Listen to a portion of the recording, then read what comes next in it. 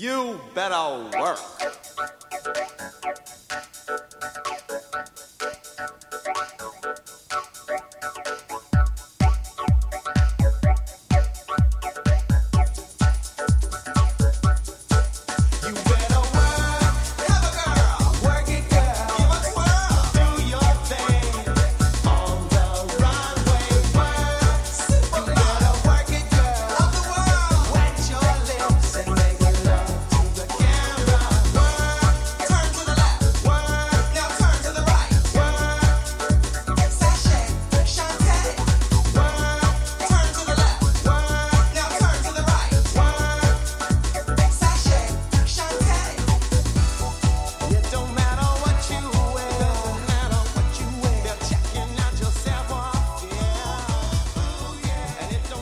All right, everybody, we're back.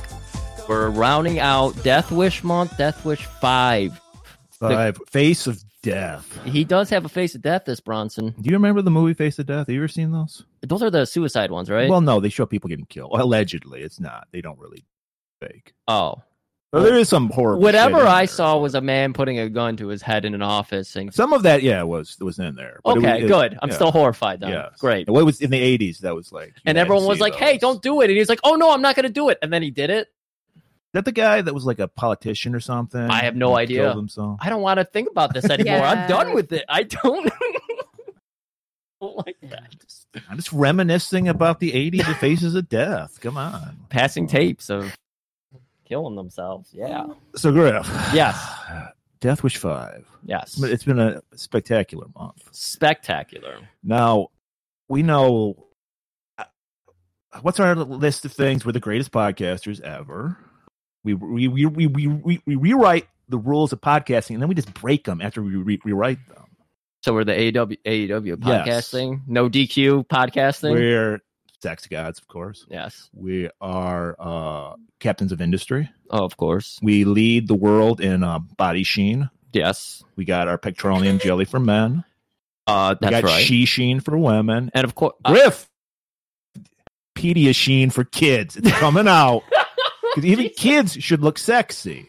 oh, the twinkle in your eye. You just thought about that. Well, yeah, we're still working on it. It's being... I'm glad we bought that empty factory and we put the Holy Trinity. This was inspired, of course, by Death Wish 5, but it's the Holy Trinity of factories because you have the sweatshop in the basement, and we'll get to the big surprise in the basement in a minute. Biden's helping us out with the sweatshop. He's sending a lot of refugees. And then you got the runway storefront on the ground level, and then on top you have offices, and of course in the basement you have to have a vat of acid. Right. Yeah. But the one area we haven't conquered yet is the world of fashion, Griff. So I had to make a call. I had to call somebody in because we don't know this. We're guys. We don't know this shit. And I got the right person for it. Without further ado, ladies and gentlemen, it's Taffeta V. Hello, boys. How are you? How are Hello. you? Great. Very good. Excellent. Excellent. So, this one was a fairly punishing movie to watch. hey, watch a Robert Ginty movie, and then you'll know what punishment You'll is. really know. Okay? You know what? You're right. Oh. You're Watch- right. And corrected. Watch But White still, Fire. Yeah. It was my least favorite of the things that we have done thus far. Oh, my little dog is barking. I'm sorry. That's all It's right. okay. I'm guessing this is your first Death Wish movie. No, actually, my paternal grandmother was a huge Charles Bronson fan. I have no explanation for it. I just know that it was true, and so I know I saw. I'd have to look up when they were released, but I know that I saw some of them in the theater with her because she loved Charles Bronson. But definitely, it was way before Death Wish 5. He was still, a youngish man. Well, no, he always looked old. He did always kind of look he was old. like, yeah. But he was fit as fuck, man. In the When first he was one- 50 in the first one, and he was ripped. yeah, the first one was like Yeah. 74 or something. Yeah. And Yeah. so this Greatest one, year ever, Griff. yeah, this one is 20 years later. So, yeah, take with that. What Yeah. you're No, doing. this is I said it was 74. This is 94. Yeah. So Yeah, I can't do math. I can do that math. So you're a currency guy. 73 years old when they made this movie, and that's a little rough to sell me an action star at 73. Well, the backstory is this is a Golan project, not a Golan Globus project, because they broke up. I'm Golan. Yeah. So everybody remembers the dueling Lambada movies that they made. Don't you remember those? I do. Lambada, the Forbidden Dance. The Forbidden Dance, and then they made Lambada, those. I think, right? Oh, I know. Did you ever see the terrific documentary about Golan Globus? I'm sure that you have. I mean, it's you boys, of course you have. But Electric Boogaloo.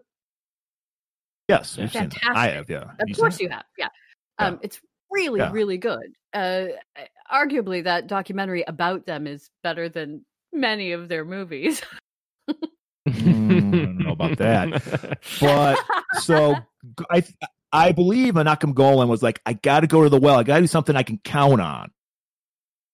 Bronson, and I think that's what happened. That's my guess. Because yes, even really Bronson didn't.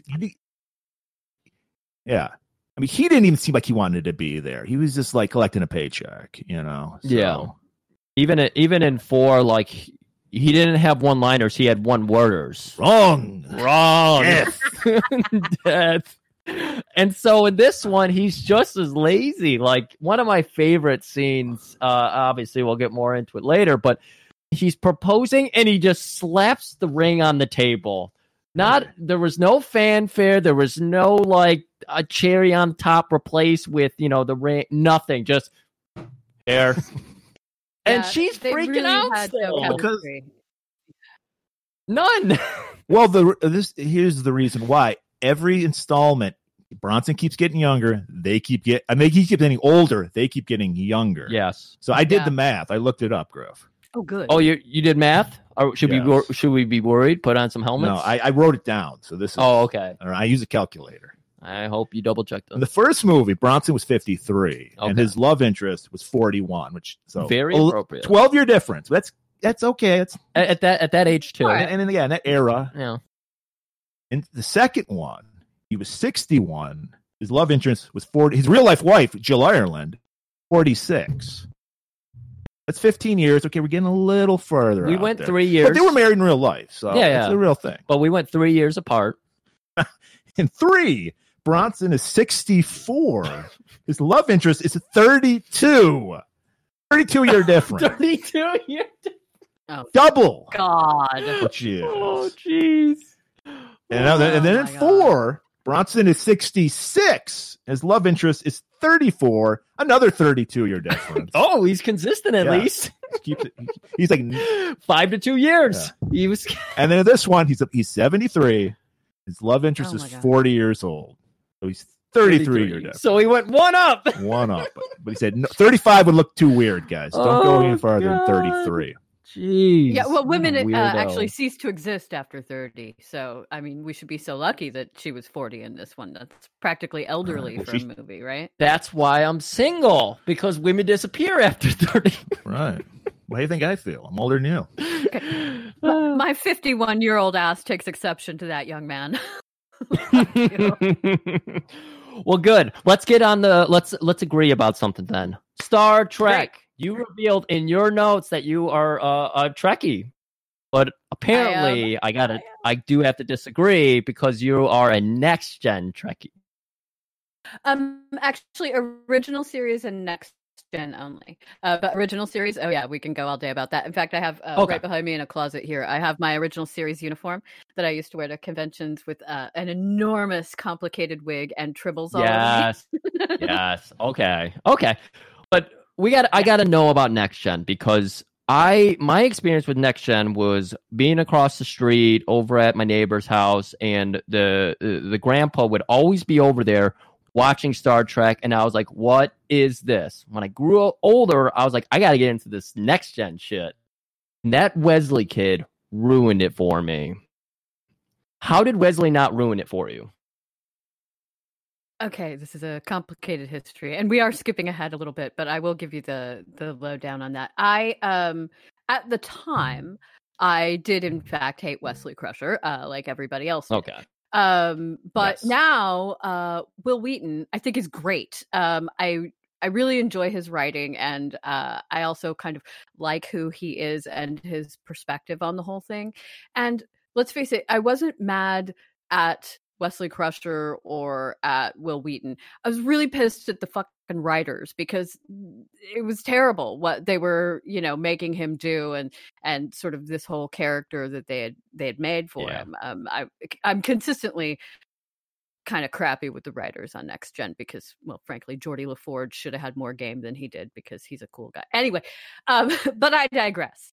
One of my favorite things, though, is an anecdote that Wil Wheaton told about the movie Galaxy Quest, which Galaxy Quest, of course, is the best Star Trek movie. And he said that he really wished that there had been a crazy fan character that he would play that did nothing but bitch about the child character on the show.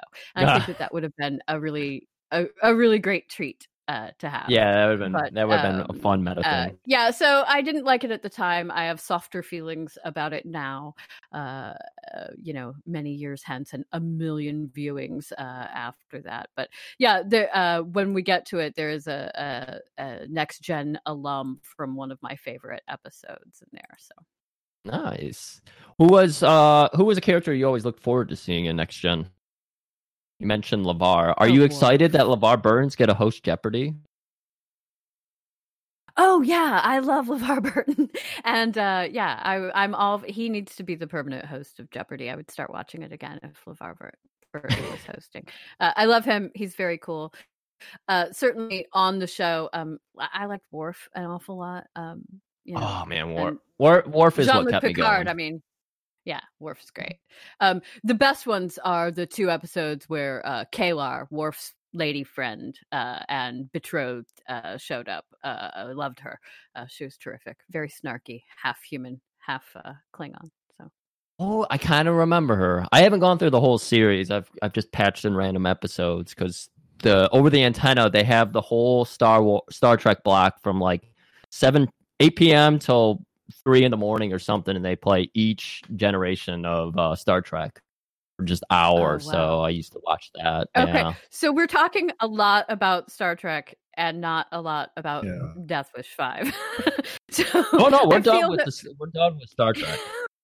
Okay, I feel that we should get back on track with Death Wish 5, where are you gonna tell us where we open up on this, and which is why you have me here? I mean, other than the fact that you love me. Oh, no. What we do need to talk to you about is the appreciation, because we'll get to that. We'll get to actually starting the movie in a minute here. This is just our top. We're just kind of doing some exploration at first. So you already brought up, I believe, either way. Yeah, you did a minute ago. Our villain here, who our main villain's was Michael Parks, which is a name I didn't really recognize, but I recognized the face. Right. Using From Dusk Till Dawn. He was in a lot of things if you look at his IMDb. Kill characters in Kill yeah, Bill. Exactly. Yeah. 2 characters in Kill Bill. And I already made one Twin Peaks connection today, but he's Jean Renault. I don't remember. Yeah, he was one of the One-Eye Jack guys. Yeah. Okay. Yeah. That guy died. No, that was Jacques Renault. No, but he died. That's putting it out there. Okay. But yeah, so you didn't think he did a good enough job in this movie, but oh my God, you didn't get to see Death Wish 4.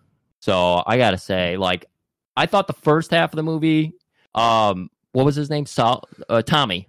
Tommy O'Shea. Yeah, I thought Tommy was pretty good in the first half. Did you like him at any part of the movie, or is he just meh from the beginning? Meh. If I'm going to watch an action movie, particularly one that might not be, sort of prestige action, very fancy stuff, the main thing that I really, really, really want is I want a villain who's going to chew the scenery. I want a crazy villain. I want a henchman. John P. Ryan! So, yeah, I want Mad Men. I want total insanity from a villain. And I want him to have a crazy henchman. We do have a good crazy henchman in this, which I appreciate. But I just felt like Michael Parks, as much as I love him, it was a little sleepy. It was I like that you came onto the word sleepy. Yeah. Because me and Murray were talking about how every time he got into his apartment, he curls up into that couch, kicks his shoes off, and just gets comfortable. Yeah. He was, which is great, but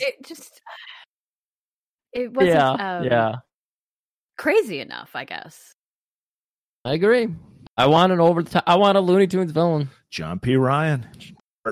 You need to watch Death Wish 4 then, because John P. Ryan. He was my problem with that 5 minutes. Yeah, he's barely in it. Yeah, but anyways, now that we have some background on how you feel about Tommy, I think we can go into Trailer Town, and then we'll really get into the weeds of what Tommy did in this movie.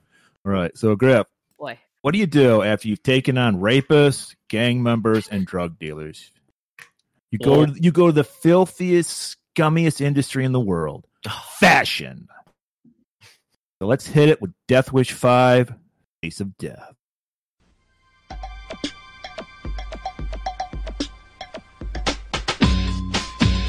In the world of glamour and high fashion, a new crime syndicate is taking over.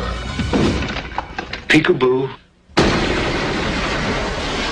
I watched this guy coming up through the Irish gangs. You know, he's ruthless. He's infiltrated every aspect of my business. Their methods are brutal. Promise me if anything should happen to me, you'll take care of Chelsea. Olivia! Gone. The one thing they didn't count on was an enemy who wouldn't back down. You know, these people, they steal, they murder, destroy people's lives, and get away with it. Kersey's no amateur. You've got a problem. Charles Bronson is back. I'm coming for you, O'Shea. And this time, he's not leaving until his wish is their command. No judge, no jury, no appeal, and no deals. Let the cops take these guys down. Sometimes the law works. And sometimes it doesn't. It's showtime. He's history. Where's the girl?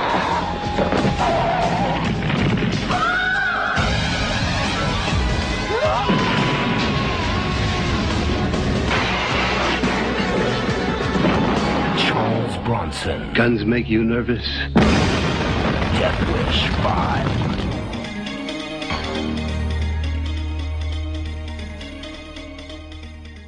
All right, we're opening up. The music is awful. There's no the more. The music was fucking horrible. There's no more Herbie Hancock. There's no more. Music is so bad. It was the most canned fucking. They just bought it from some $5 million soap budget. opera. $5 million budget. Where did it go? Menachem, he didn't have Globus. Globus was the fucking money. It did not go into that. Yeah, that may have been the trick to it. Yeah, the music seemed like not even quite as good as a lot of TV movies. It had a very TV movie vibe. Yeah. I thought it looked really cheap, like a TV movie. Yeah. I agree. Oh. I you know what? As I said it, I was thinking about it. The cannolis. I bet it went into the cannolis. Those cannolis look like shit. All right. They did. The ones that What's-Her-Face made. Yeah, I love a cannoli, but those did not look like good cannolis. I have to concur. Well, she did make them in 30 seconds, Tommy you're talking about Maxine's? He's like, make me some. I mean, she had the deep fryer ready, apparently. And everything. Just waiting for Tommy to come home, kick off his shoes. You got to get like the pistachio crumble on there and everything. Look, that Chicky. He gave a performance for the ages with his dying scene. Did he not eat the whole cannoli in one bite? Yeah. Anyways. Ahead. All right. We're back in New York. The music New is York. awful. We're back in New York / Toronto because we're really in Toronto. But I love Toronto. Wonderful place. And as we pointed out, every odd Death Wish takes place in New York. Every even one takes place in LA. Did we point that out, or did Stuart point that out? He probably did. I think Stuart did. Credit Stuart. Stuart, you're credited. So we open right up on a fashion show. Let us know, is this how it really works, Steph? Absolutely not. Kids back there.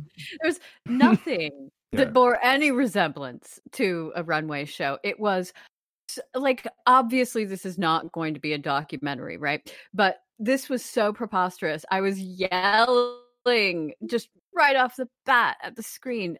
It was completely insane. For one thing, when she came out and introduced the fashion show, no, not so much. You might come out and take a bow at the end. And then she also said something about proceeds going to some sort of charity. Okay. That's not how any of this works. That's not how any of this works. A runway show, you don't buy things from the runway show. The runway show is simply the runway show. And so I don't know where the proceeds would be coming from. It also almost looked in the backstage scenes like there were people who were browsing the racks of clothes. Again, not how this works. Yeah. That's not correct at all. So that was all very strange. And But we learned it's a money laundering front. Remember that. Right. So somehow they're money laundering. But none of this would not be the place or the way to do that. And while backstage at a fashion show, yes, indeed, very chaotic, lots of boobs. So that boobs part everywhere. of it, lots of boobs. Which great, I'm all for it. I'm a fan. But none of it was even close to being anything like that. And this movie came out in 1994. Okay. Yeah. So just to contextualize, we're talking about sort of the height of the glamazon supermodels, right? This is like Linda Evangelista, Naomi Campbell territory. And those models, look, I'm no fashion model. I am a runty old broad. I'm in no way besmirching these lovely ladies who were in this movie, but they're not passing as runway models. Okay. They're just not. And the clothing is, again, for 1994, it is several years out of date. And they were very clearly trying to do some riffs on Paul Gaultier stuff. That first series of looks that came out that were a little bit strappy, lots of sort of extraneous straps, but so cheaply made that I could see it, on my TV. That is even just a little bit late for that. Jean-Paul Gaultier, which I am very impressed that you knew. But just to contextualize for anybody else, he's a fashion designer and did a lot of things that we associate with early 90s, very strappy looks, early Madonna videos that David Fincher shot. She's wearing a lot of Gaultier. The cone bras are a Gaultier look. And the movie The Cook, the Thief, His Wife, and Her Lover, Helen Mirren wears a lot of Gaultier in that. So they're making a swing for trying to look like that, and they are coming up real short. It's not good. It's so bad. And there are wigs that look like they came from the drugstore at Halloween. They're terrible. And they didn't even bother putting them on well. So it's a bad wig to begin with. And then on top of it, they just sort of plotzed it on top of their head, didn't pin it on or anything. Absolutely terrible. And the shoes made me want to cry. The shoes were so frumpy. They were so shameful. These little 2-inch cone-shaped heel, like matronly shoes, like Nana would wear to church shoes. So horrible. So it was really rough for me right off the bat, because I'm all thinking like, woo, fashion, yay, I'm excited. And then my hopes were dashed immediately because this is, look, I understand that there are budgetary constraints. The costume designer for this film did not have a huge resume or anything. I get it, but we could have tried a little harder. We really could have tried just a little bit harder. Awful. Arguably, the most fashionable person in the entire movie is the lady cop.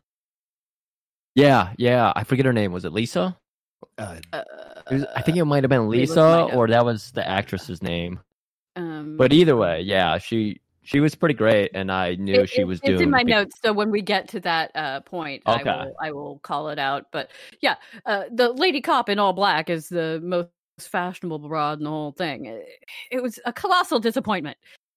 So that is what this whole thing looked like right off the bat. This fashion show. No, it is not accurate. accurate. Well, And you've suntan already pantyhose given everywhere. Oh my god, the suntan pantyhose under everything. These are fashion models, and they all look like Joyce DeWitt on Three's Company wearing fucking suntan pantyhose under everything. You have already added so much detail and context because let's see. My exact note for the runway was leather outfits. Mine was just fashion show. Fashion show. That was all I needed to know. I'm sorry. I don't mean to go on forever about this, but I do. This is why you're here. Don't worry about it. We're here to get into the weeds. We need that information. Oh, Everybody, there's people out there who are so loving that information, and so we got Paul arrives. Paul arrives to the fashion show because his lovely lady Olivia Regent is the fashion designer. Oh, right. I had a big old fat question for you about what the fuck Chelsea was wearing there, because it looked like something out of Dragon Ball Z. It looked like or Russian. It looked like something Queen Latifah would wear in the 80s. That hat. It was a very Blossom kind of a look. Actually, I felt like for a preteen girl there, that funny little hat, little purple hat with the flower and combining a lot of purple and red, which is rather lurid, but for a preteen girl, that was fairly reasonable, and wouldn't have been crazy out of place. That was fine. Chelsea was okay. The lady cop was okay. Everybody else was a hot fucking mess. Wow, Chelsea gets a pass. Okay. Yeah. Shows how ignorant I am to this kind of situation. So our hero Paul shows up, and also our villain Tommy O'Shea shows up. Yeah, and of course they're giggling, they're playing grab ass, they're just showing how evil they are. Yeah, and his evil sense starts tingling. That's so right. He squints at him. We got Chicky back there. Chicky and Sal. Chicky is the main bad guy. Kind of. I don't know. He just. What's the guy from Cheers? Is it Danza? No, Danson. Ted Danson. Ted Danson. He's got a Ted Danson look to me. Okay, but he's always sucking a. He's always. Yeah, I'm an idiot. Yeah, so he's always sucking the lollipop, which offended me because I'm a big Kojak fan. Exactly. Like, how dare you try to be like figured you'd be Kojak? offended. I was. Amen. Yeah. But I love the opening shot of him because he's staring across the room at some tits. Well, yeah, that's just showing how pervy they are. They're just being greasy and nasty in the back. I like setting up. I mean, this movie, again, we said it, is already spoon-fed to us enough. But the fact that they're like, see how creepy these guys are? Look at boobs, boss! You know, Yeah. and they're just honking them. And, you know. It is villainry by numbers. Absolutely. He was like visually honking all of those boobs. It was ridiculous. Perfect. But we got Tommy, and he's the old fling of Olivia. Yeah, that was her name. Yeah, he's the father of Chelsea.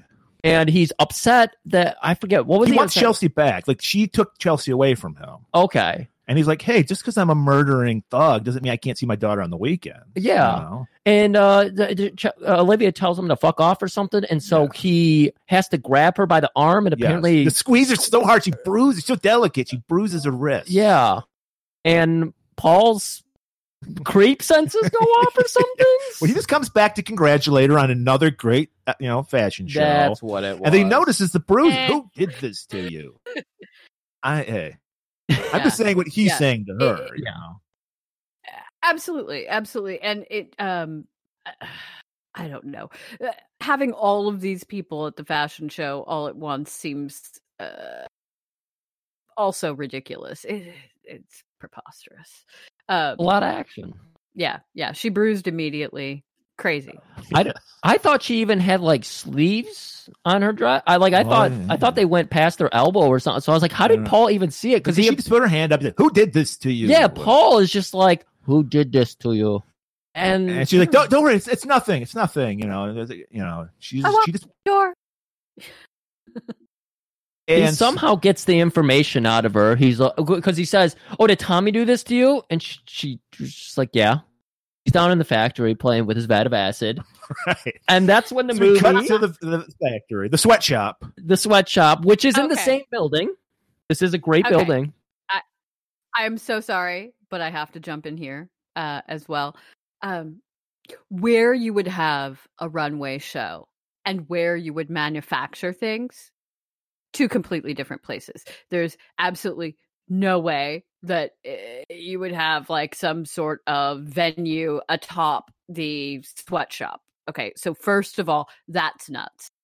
And then the thing that you've pointed out and that is so glaring and completely bonkers is that in this manufacturing facility for garments, where you see a lot of sewing machines, you see a lot of industrial bolts of fabric, that kind of thing.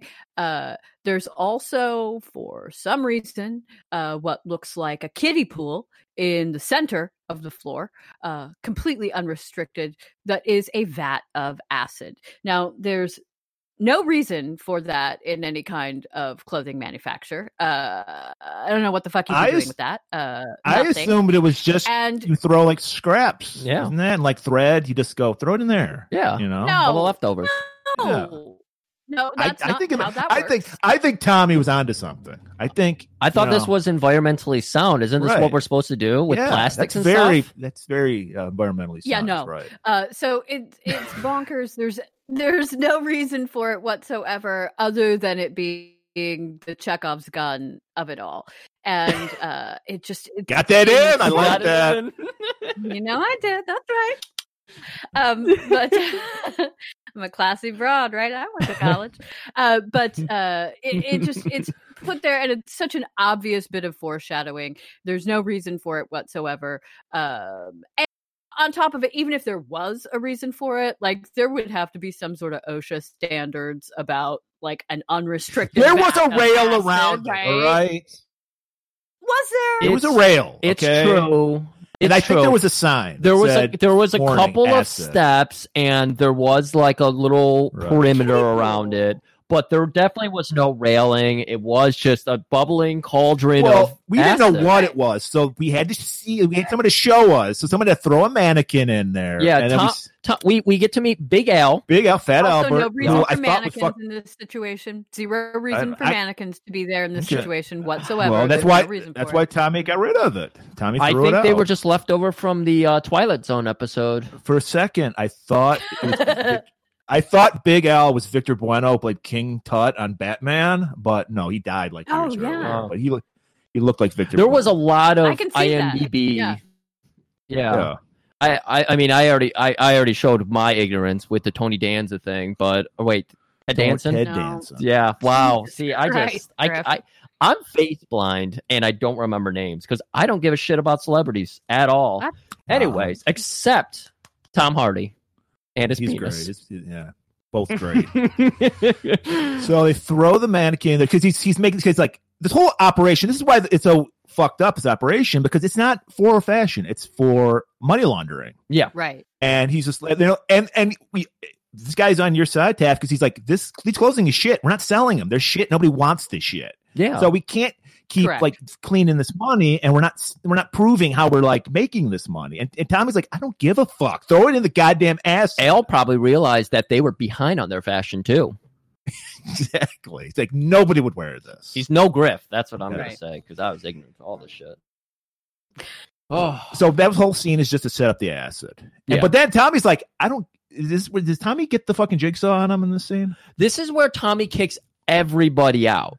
Yeah. Because they want to really intimidate Al to make sure he's doing their bidding. And this is where they like throw him over a table. Like they push him so he's back against on a table.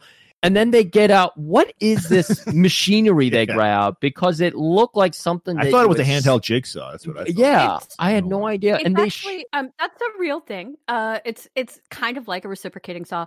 And there are things like that in garment manufacturing. It's so that pattern pieces can be cut from many, many, many layers of fabric.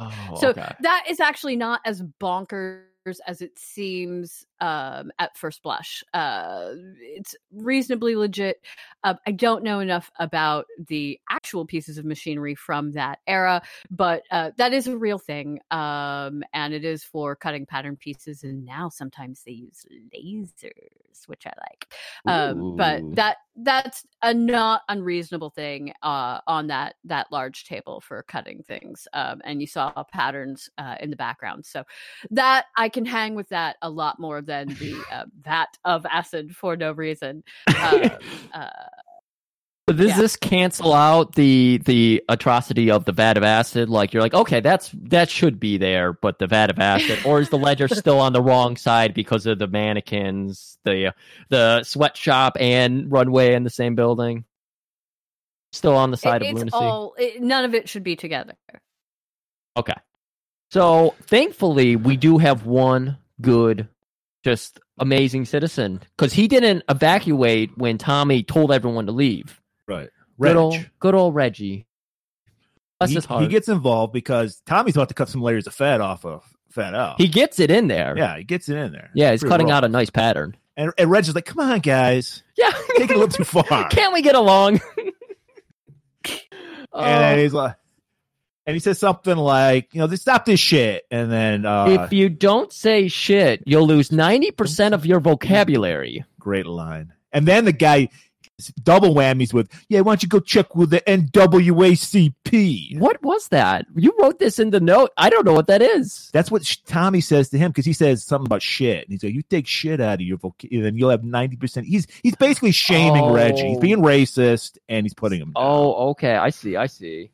And Reggie, he's quick to the spit. So he spits out, and I thought Reggie was fucked. After you spit, and there's some hard R's thrown around and everything. That's the kind of villain Tommy is in this movie. They're letting us know how rough Tommy. We want to see if Tommy died. Yeah, he's using all the bad R words in this movie. Uses a lot of them. But this is just happens to be when doors fly open. Olivia and Paul walk in. Crikey, what was his name? Mikey? With the sucker guy. Chicky. What? I hate this name. I got to write it down so I can remember this, because I hate this man. Well, I wrote it down a million times. Chicky immediately pulls a gun on Paul, and you'd expect an 80-year-old man to put on his glasses and figure out what was being pointed at him. But he knows the ruffle of a gun. He just we saw a little ruffle in his pants. We've learned that throughout this series, Paul Kersey, the Charles Bronson character, he gets off on guns. Yeah, he can't get an erection unless he's killing somebody. Viagra doesn't work. Murder works for him. So his inspiration through the previous Death Wish. If you decided to go back and watch the other Death Wish, they do it. There's a scene every movie. They just zoom in on his crotch, and we just see a little ruffle, like a little rustle. Yeah, and we're like, gonna kill. And within the first, like when you're blending the first and second act, there's always like, I got to elude my girlfriend or wife to go murder somebody, and then when he comes back, he's like, "Baby, are you ready to do it?" Ew. I'm sorry, but that's the Death Wish movies. That's Ew. It right there. Ew, so much ew. Just imagine like that a great American, Paul just says, he does the whole rap. What's the lines you don't, Scruff? Well, I was about to call him Crikey again. Chicky. Crikey, motherfucker. Chicky is just like, oh, do guns make you nervous? And he goes, no, idiots with guns make me nervous. Exactly. Like a proud American. It's like, guns are great. Yeah. Idiots with guns. Guns have their purpose. That's what it was. Yeah, guns have their purpose. And it's looking like he's about to get shot because he's got a smart mouth. We saw what happened to Reg. Well, he just scantered away. Well, we saw what happened to Al. He's the one who got fucked up. Al got fucked up, yeah. But Chelsea throws the doors open now and just like, what's going on in here? So everything stops. So Tommy's not that bad. He's not going to murder anybody. He will have sex with a woman while his daughter's right out the door. What? But he won't murder. Well, I got a lot to wonder about. Yeah. That scene, that's another one. That's what I appreciate about this movie. It's bad, but there's a lot of scenes that deserve conversation. And we see that Chelsea automatically sides with Paul. She's like, doesn't care about her father at all. Like, this is my father. Well, she notices there's blood on Tommy's suit, or dad's suit. And so her dad actually pays attention to it. What's with his glasses, too? What were those glasses? Gorilla Monsoon glasses. Gorilla Monsoon.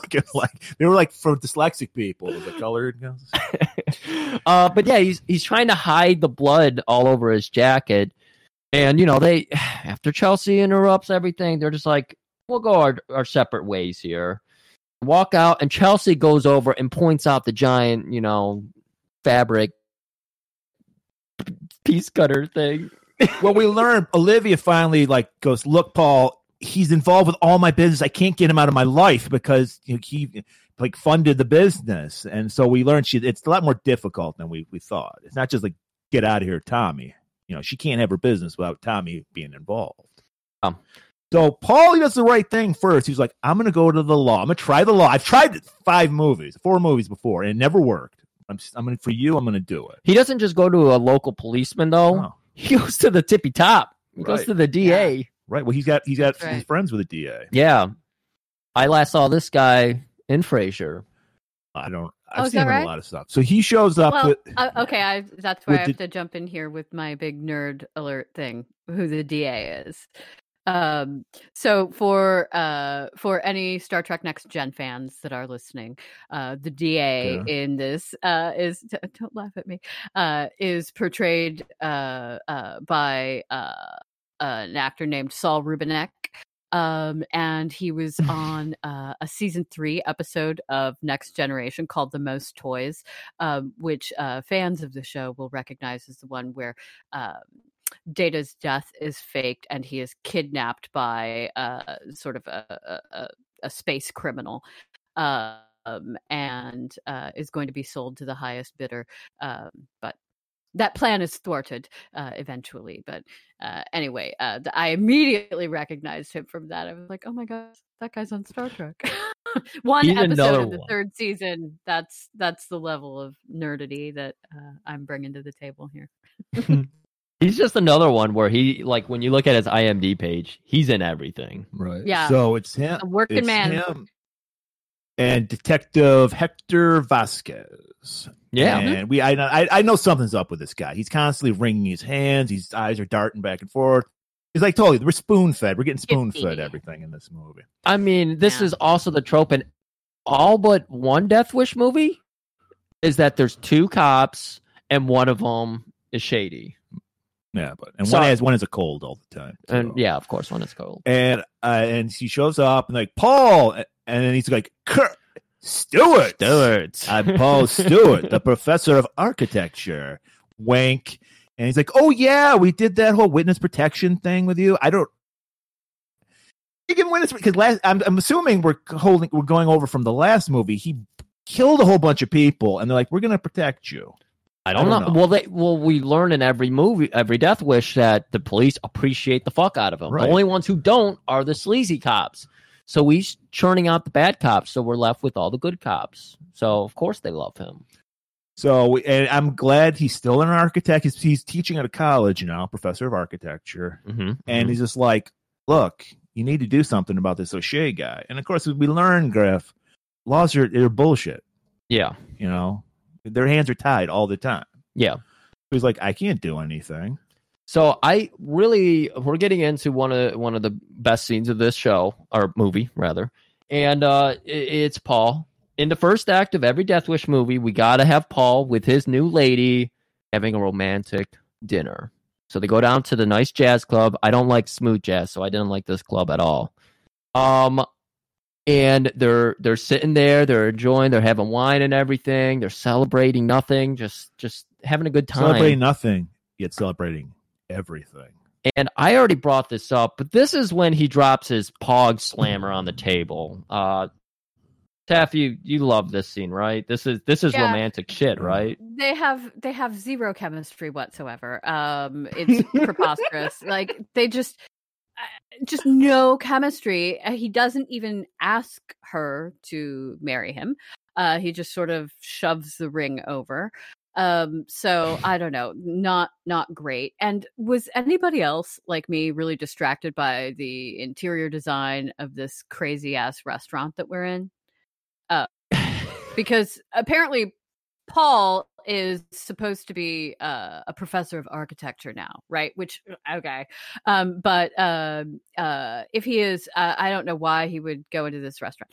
It was the craziest, most over-the-top, mid-90s, like, insano design whatsoever. And so I had to look it up, of course. And as you said before, this whole thing was shot in Toronto. And this was a real restaurant. It was called Winston's. And at one time, it was like the chic spot. It was where you would go for celebrity sightings. It was sort of the place to be, kind of a big deal. I'm imagining, a Spago situation, that sort of a deal. But oh God, it was just awful. Just really awful. So here we have this terrible setting, like just a really crazy over the top setting, and we have these two people who lack any kind of chemistry. They really just barely seem to even acknowledge each other, and he did in fact ask her to marry him. He just kind of foists a piece of jewelry at her, and their kiss is so not a good kiss. This is a terrible kiss.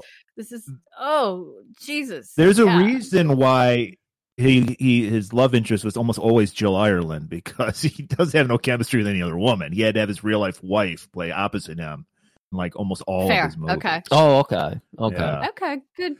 So, good catch. and a little trivia for you. The reason why her character is the only woman who doesn't get killed in the Death Wish series is because it's his wife. He's not going to let his wife in real life get raped or murdered in it. Yeah. So even he realized Chivalry's this is distasteful. Don't do this. Yeah. Well, you forgot to point out she's ecstatic. She's like, finally, I'm going to lock this prize down. Does that mean it's a yes? Does that mean it's a yes? And he just gives her a little peck on the cheek. Really good. Yeah.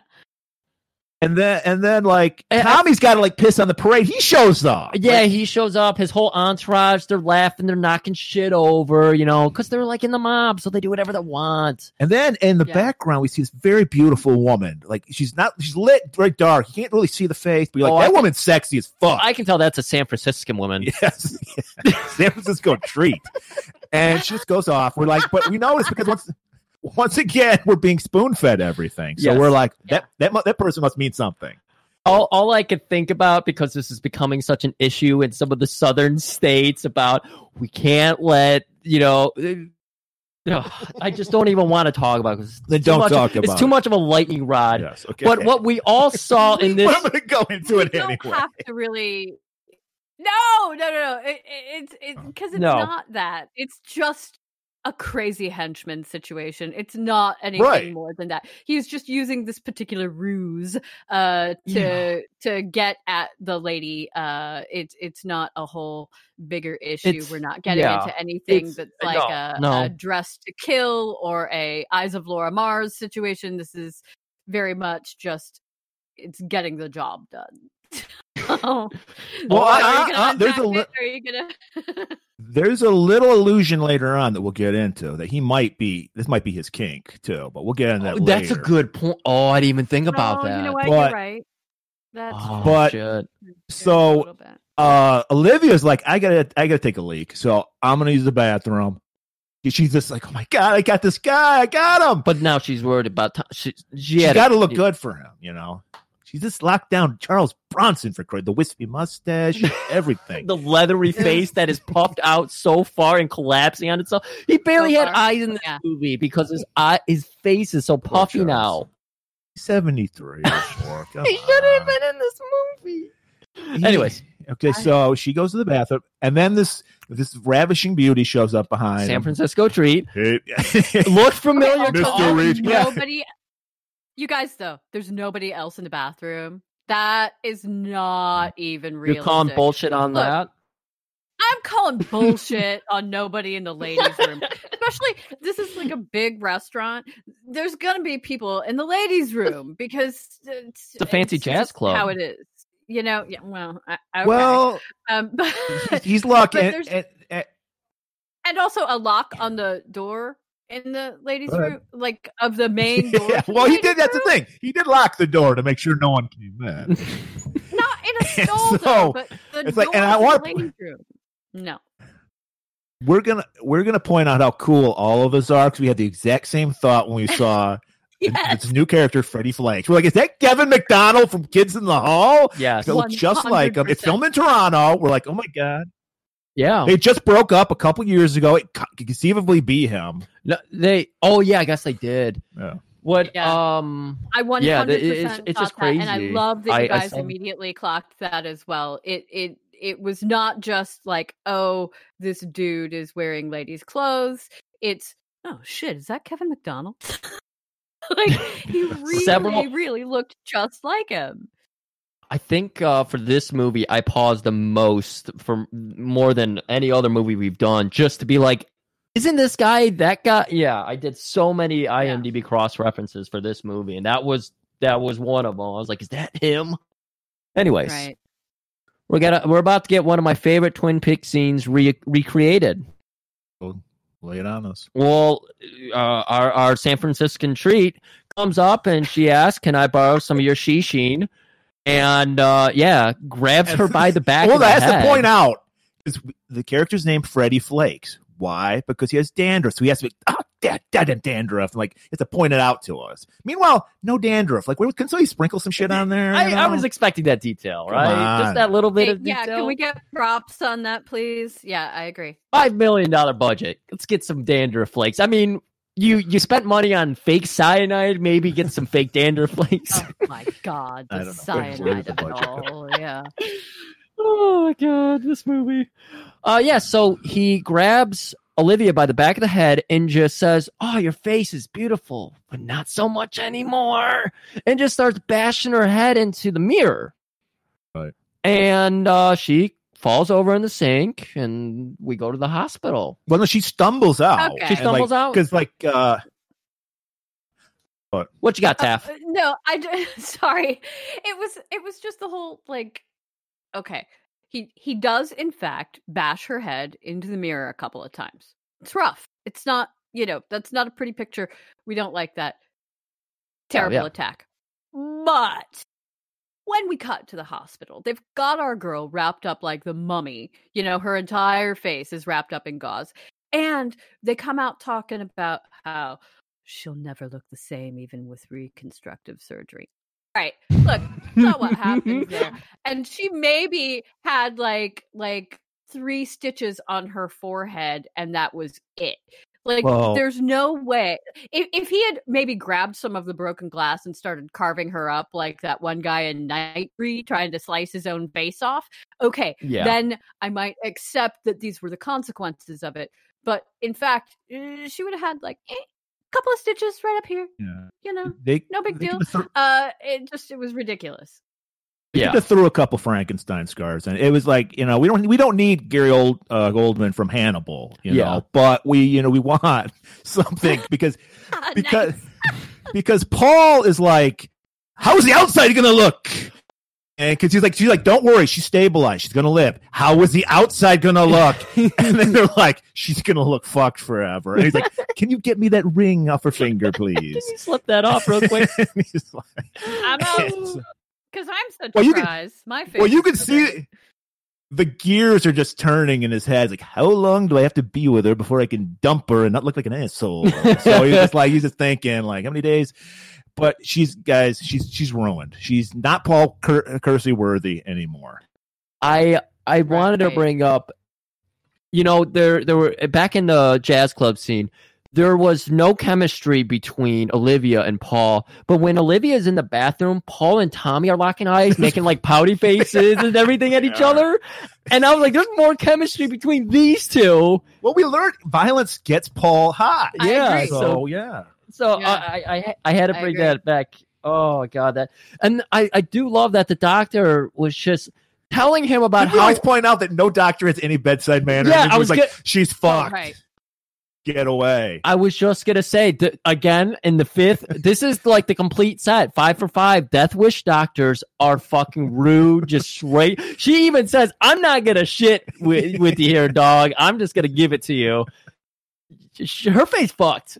And then she is saying this to 73-year-old Paul Kersey. His face is desperate need of moisturizer. And this actress deserves an award because she delivers that line perfectly. She went along with it so well. Anyways. Pretty rough. Pretty rough. The cops finally show up. Of course, after the crime, they show up.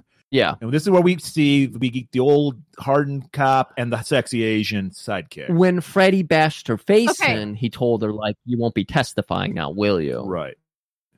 And these cops that show up, though, not the crusty old cop, but the hot younger Asian lady cop. She is, without question, the most fashionable person in the entire film. And she's just there, like, in a black turtleneck and her, shoulder holster or whatever you call those, and she's infinitely more model worthy and more fashionable than any of the other characters, including every single one of the fashion models and the designer herself. Sorry, I had to get that in there. I think I don't want to spoil it, but we need to leave some room for the runway show later. But for streetwear, she's definitely on top. So the DA shows up too, and Vasquez and Paul. And Paul's like, they go, hey, it was Freddie Flakes. We know it's that guy, but our hands are tied. We can't do anything because we're cops. We're useless. Yeah. This actually is a Mickey character in the movie, so I'm not too far off, but I will not refer to Chariri or whatever I was saying earlier. So many bad C names that are coming out of my mouth. But yeah, we finally get to meet the detective and the lieutenant. Yeah, right. And we learned Tommy O'Shea came up through the Irish mob. Even worse, Irish people. Ugh. So and yet they hang out in an Italian and he restaurant. hires what's that? Like, he doesn't hire his own people because all his guys' underlings are fucking Italian. Yeah, what's up with that? They even have an Italian front. Yeah, I don't like that. Tommy. That's really interesting that they were just like mobs and Italians. They go. They do it the best, and they make good cannolis. But he came up from the Irish street gangs, and now he's just they were shit. He's running everything. Well, that's why the restaurant was so bad. Like, remember, she was like going to go out of business. Yeah, she was going out of business, and never mind. We'll get there. Oh my god! See, there's too much to talk about. Basically, like every fucking Death Wish movie, our hands are tied. We can't do anything. Maybe you need to do anything. You need to do something. Yeah, strong wink. Yeah. So they give him the name Friday. So now Paul's got a name in his mind that he needs to go for. He already knows about Tommy, and he's going to be starting to do his... He also knows about Chicky. Yes, Chicky. He's going to start gathering evidence on everybody, classic starting in Death Wish 4, where he's going around and scoping. Yeah, but he's a pro now. Remember in the first movie, he could barely hit a guy with a softball cord. Right. Yeah. And so he goes home... And he immediately... He's hearing all the conversations with Olivia just playing through his head. Because remember, we're idiots, so we have to have it like played over again what we just saw 5 minutes ago. This is the same Death Wish movie. We're doing the same Death Wish plot, and they're still reminding us, remember, Olivia got hurt, and he's upset about it. Right. He goes to his like everybody, he has a safe behind a painting. He opens it up, but instead of money, he's got a sweet gun. Yeah, and he's just rubbing it against his crotch. He's like getting into it, spinning the chambers and everything, just hearing it click. It's so satisfying. He's oiling it, and he's just like, I feel like I'm at home again. Yeah. So we know Paul is back. All right, and we go back to the factory to meet one of the greatest characters in this movie, Reg. We're going to see Reggie again, Murray, and they beat him up the other night. And now they're back to finish off the job. Because Reggie... I also want to point out, we did learn also with the cops that they were like, there must be a leak somewhere. How did they know that Olivia was going to, testify? Yeah. So that's important. We got to put that tidbit in there, yeah. Right. And so now we're going back to the factory. We got Reggie, again, working the midnight shift. And only guy working there. The only guy, absolutely. And so, of course, Tommy's going to come in with all of his guys. Yeah, this whole thing is just why is Reggie working there alone? But it's just for him to get murdered. So they come in and they're messing with him again, and they're trying to ratted somebody out or something. I don't even know what information they were trying to get. Well, he didn't have any. Yeah, but what information would they get? I don't know. Because maybe he was going to testify. I don't know. Maybe they were just getting paranoid because he'd seen a lot of shit. You'd seen them almost kill Al. That's true. Maybe that had to be it. That had to be it. Why are we even getting this scene? Because we needed a scene where they had a press, like an iron, and put his hands in it. Oh, Taffy, is this something that would actually be in a shop? Yeah. It's not unlike what you would see at a dry cleaners. It is a press, and that is reasonable to have in that environment. Yeah.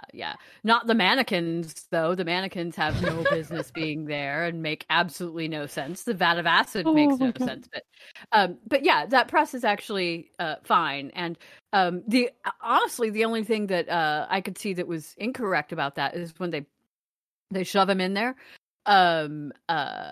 He would have been burned way more badly, way worse, immediately. I think they put his hand in first before they put his face in.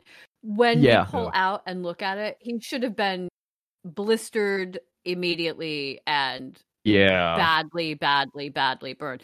And with the face thing, you're not just walking away from that because, Jesus, those things are crazy hot. And the steam on them is really just it's bonkers, and there's no way he would have walked away from that. So yeah, kind of weird. But that's legit to have been there.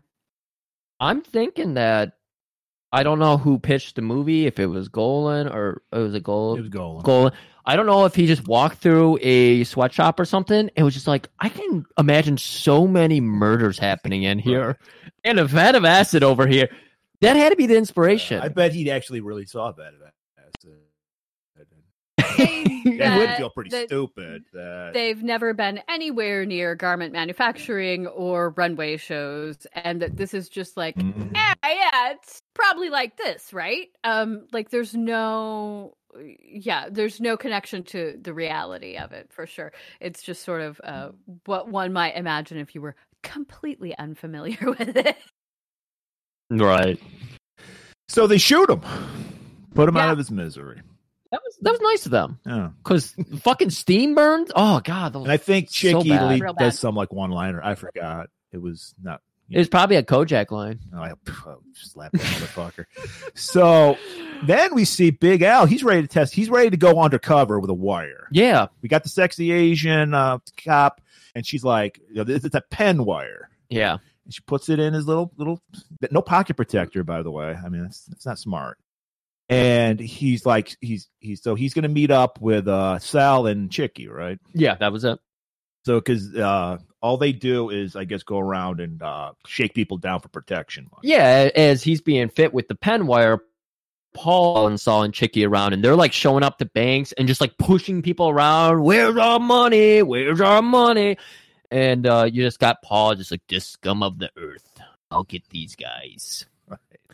Now we get a nice scene, this little foreshadowing where Chicky's just shoving cannolis down his throat. They're leaving like a Italian restaurant, and he's just cramming cannolis down his throat. Yeah. He's always stopping in to grab cannolis at that. He loves that cannolis, one. Yeah. Great. And then he meets up with Al. Al's got his wire on, and we get a very tense scene. I was sweating for this scene. Greg. Yeah, we're back in the alley behind, and Al walks up to Sal and Chicky, and he's like, "Hey guys, is that new laundry coming in today?" Laundry? No, we got rid of it. Got rid of it? What do you mean you got rid of it? Haven't you heard of donating, Al? It's called charity. It's called giving back to the community. God, you're such an idiot. I'm gonna write this. I'm gonna spell it out for you with this. Ooh, I was like, oh my God, don't take that pen. And you got two. And the close up of it. Did that not get? Did that tension get you, Taff? It really didn't. It's so funny because I am not a person who operates from a place of subtlety. I know that's shocking to those of you who know me, but I don't. And even this was so unsubtle that it was pissing me off. Like, you might as well have had like a laser sight around the pen. You could have had a spotlight on it. It's all just so badly done. Maybe a radio antenna coming out of it. Yeah. Oh, God. Feedback coming off it. Exactly. Unsubtle in the extreme. So he pulls out the real pen. Yeah, but he's been made. They know something's up. He's acting weird. Oh, yep. sure. And so Elle starts walking away, and Taffy, I'll set this up for you, and you can go ahead and deliver us the home run. But Elle starts walking very fast down the alley, and Lisa or Janice, he is a big guy, and Janice, whoever wired him up, realizes he's fucked. So she was apparently parked like 3 miles away because she was sprinting her ass off. And she's trying to catch up with Elle because she realizes he's in danger. She heard that conversation. Even she felt the obvious non-subtlety of it all. Yeah. And so she's running after Elle, and Elle walks into the street. And Taffy, please take it from there. Oh my god. Okay, this actually made me really happy, and I was laughing this was the entire wonderful. time. Again, you see what's going to happen, and you know in your soul exactly what's going to happen from a mile away. He is walking. Things start to get a little slow-mo about it. The car comes up on him. He is hit by the car. Okay, well, we expected that. Mm-hmm. But this big, giant moose of a man is thrown by this car through... like over a sidewalk and through a plate glass window into, was it a restaurant, I think, or a shop? Anyway, through this giant window, and we get to see all of it happen in slow motion, and it is great. Now, I will say this, I am legitimately and unironically a huge fan of good old-fashioned stuntman-ass stunts. Yes. I like seeing people fall from buildings. I want to see them on fire, walking around. I love a big bar fight kind of a thing. I want people going through windows. I love stuntman-ass stunts. And so this was really a lot of fun to see, because we got the whole old-fashioned stuntman deal there. Nothing CGI about it, just a big guy going through a giant window. And it was really, really, really fun.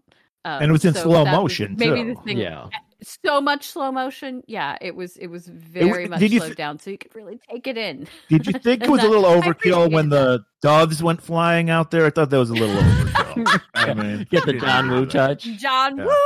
Yeah. I just love that physics suspended for that moment because he gets hit in the waist and he turns and pops out it was so amazing. Griffin, you saw Faces of Death. You know that can happen. That actually happened in Faces of Death. God damn it. Shut up with your Faces of Death. Gravity doesn't work that way.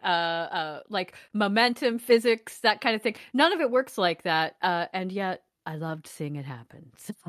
The world would be a better place if it did. And so just as all of this is happening, it is Lisa. She's rounding the corner just to see it happen. She gets out in front of the car that is hit Elle, and we've identified that it is Fred driving the car. We can tell because the wig's falling off his head. Right. And so she stands her ground because apparently New York is a stand your ground state, and she starts shooting at him. And what was up with all the sparks flying off the car? I don't know. That was a little overkill. Like, why would there be sparks flying off a headlight? Another $10,000 right there. Yeah. It's a 90s movie. Sparks for everything, you know? And now they would CGI those sparks. Oh, really? That's even worse. They would have CGI'd that beautiful guy going through the window, too. That would have been terrible. Right. She gets hit by the car, though. I'm sorry. Forgive me. But when she gets hit by the car, my love of stuntman stunts kind of goes through the window a little bit because she she gets hit. We really see it. It is in fact a very good stunt. It is not a dummy thing. It is a really good stuntman stunt when she gets hit by the car. But they didn't use a woman for the stunt. They used a dude in a wig, and it was like that scene in Blade Runner where it's like you're buying into everything's good, and then the stunt happens and it is just fully a dude in a non-matching wig, like a non-matching body, a non-matching wig, They didn't even try. And so that was a bit annoying about it, but it was pretty impressive other than that. Yeah, everything about that stunt is wonderful, and all this is happening and could have made a better climax, but instead we get an awful climax to end this movie. The middle, the first 2/3, pretty good. The fact that how they did that stunt too, because she gets hit when the driver does like a Tokyo drift and butts into her with the back end of the car as it's like turning the 9. It was really cool how they did that. That was just awesome. And just as Lisa turned the corner to see Al die, Paul turns the corner to see Lisa die. And so he comes over. Hello, are you dead? Yeah, it's like the end of Romeo and Juliet up in here. Speaking Shakespeare? Speaking Hamlet. So Paul goes back to the hospital. Right. He's going to get confronted by Hoyle again, who is going to tell him, Paul, this is not a go ahead to return to your old ways. You got to stay away from that life, Paul. You got to settle down. Is that little Chelsea girl? She needs help. Right. Let the law do its job. He's like, people get killed because the law doesn't know what it's doing. How long have you been chasing Tommy O'Shea anyways? 16 years, Paul. 16 years. And Paul is just like, rumph. Rumph. Rumph. Rumph. He just storms out. So we get more scenes of Paul snooping on Chicky again. He's stopping to buy more cannolis, just fucking shoving them in. These aren't mini cannolis. These are legit 8-inch cannolis, like 3-inch circumference. These are big old bastard cannolis. And he's just why the restaurants not making any money. He's eating all the fucking cannolis, man. Yeah. Come on. Those are expensive. I spent $3 for those cannoli per cannoli, you know? So Paul, he's doing his detective work. He's following all the henches. And then he's like, I got to go pick up my monster of a fiance now. And we see what a monster she looks like. Oh, my God, Griff. I just love what it was literally like a cat scratched her face. When she gets in the car and he drives her home. And please, she's got her collar up. It looked like they had Invisible Man bandages on her face and shit. She had sunglasses on and everything. Okay, I thought I was seeing that. It was not much of, an injury, like we said before. Not terrible at all. And it made me think of Ryan Reynolds in Deadpool, where it's like, he's disfigured beyond belief. It's so horrible. But really, no, that's just a cute guy with a minimal amount of effect makeup on. And with her, like a little bit of lip liner, making some lines on her face. It's, my God, she's not disfigured. She's fine. She's totally fine. It would have healed perfectly fine. The worst, she'd have some light scarring that you wouldn't even notice. Maybe a cat scratch or something. Or couldn't they have just put a patch on her eye or something to make it look disfigured? No. There you go. I just loved when she was in her Invisible Man outfit and she's so fragile. He's saying, Paul, don't look at me. Look at me. And it's like, you're dating a 73-year-old man. Well, she is a bit of a narcissist. Just pictures of her all over the house. That is true. She does love herself. That is really weird. I mean, I guess I have baby pictures of me around or whatever, but to have fully glamour shot pictures of you all over your own house, that's Norma Desmond territory there. That's fully weird. I did find my graduating photo from high school, and I put that up in my bedroom because it's just too funny to me. Wait. So you put that in your bedroom? Oh. I mean, you need help. It's not up in my visible bedroom. Okay. You wouldn't walk in my room and be like, he's got a picture of himself over his bed. It's like the tiny little wallet photo stuffed into my closet. Okay, that's fine. That's fine. Yeah, you'd have to really be flipping through my records if you found that bastard. So she just grabs him and says, Paul, please, don't leave me. Take care. If anything happens to me, take care of Chelsea. Please, take care of Chelsea. Why is it? Nobody in movies has aunts, uncles, grandparents. It's like kids are just going to be orphans. Yeah. What's up with that? This guy, we don't know how long they've been dating. 2 to 5 years? I mean, there's no extended family that could take her. Good Lord. No. Right. I believe it was, I can't remember the exact words Mr. Burns used to explain how to be incredibly successful in life, but it's like you got to slay the 3 demons that weigh everybody down. Family, religion, communities. You got to say fuck it to all of them. So maybe she said, get out of my life, family. I'm going to be a big designer. Okay. So she's worried. She doesn't want Tommy to get a hold of her daughter and corrupt her. And he's just like, he's like lightly patting him back for it. There. Well, he's 73. He has no idea how to emote or anything like that. Well, yeah, I mean, I love Bronson, but he was not known for his emoting. Yeah. Right. And he tells Olivia, all right, I'm going to call up Hoyle's the DA. Hoyle. Yeah. Hoyle. He's going to call up Hoyle and tell him that she's not going to testify anymore. She can't do it. You know, everyone's getting too close to her. And he tells Olivia, listen to me. I think go along with what I'm doing because I'm pretty sure his phone is bugged. And he calls Hoyle up.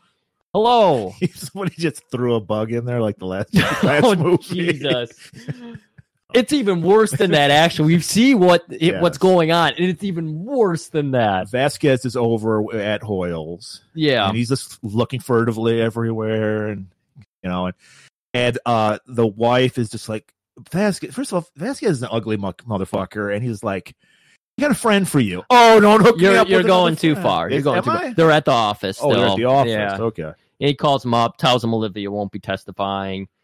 And, you know, afterwards, Olivia's like, "Why did you do that? Of course, I'm still going to testify." And he's like, "The phone is bugged."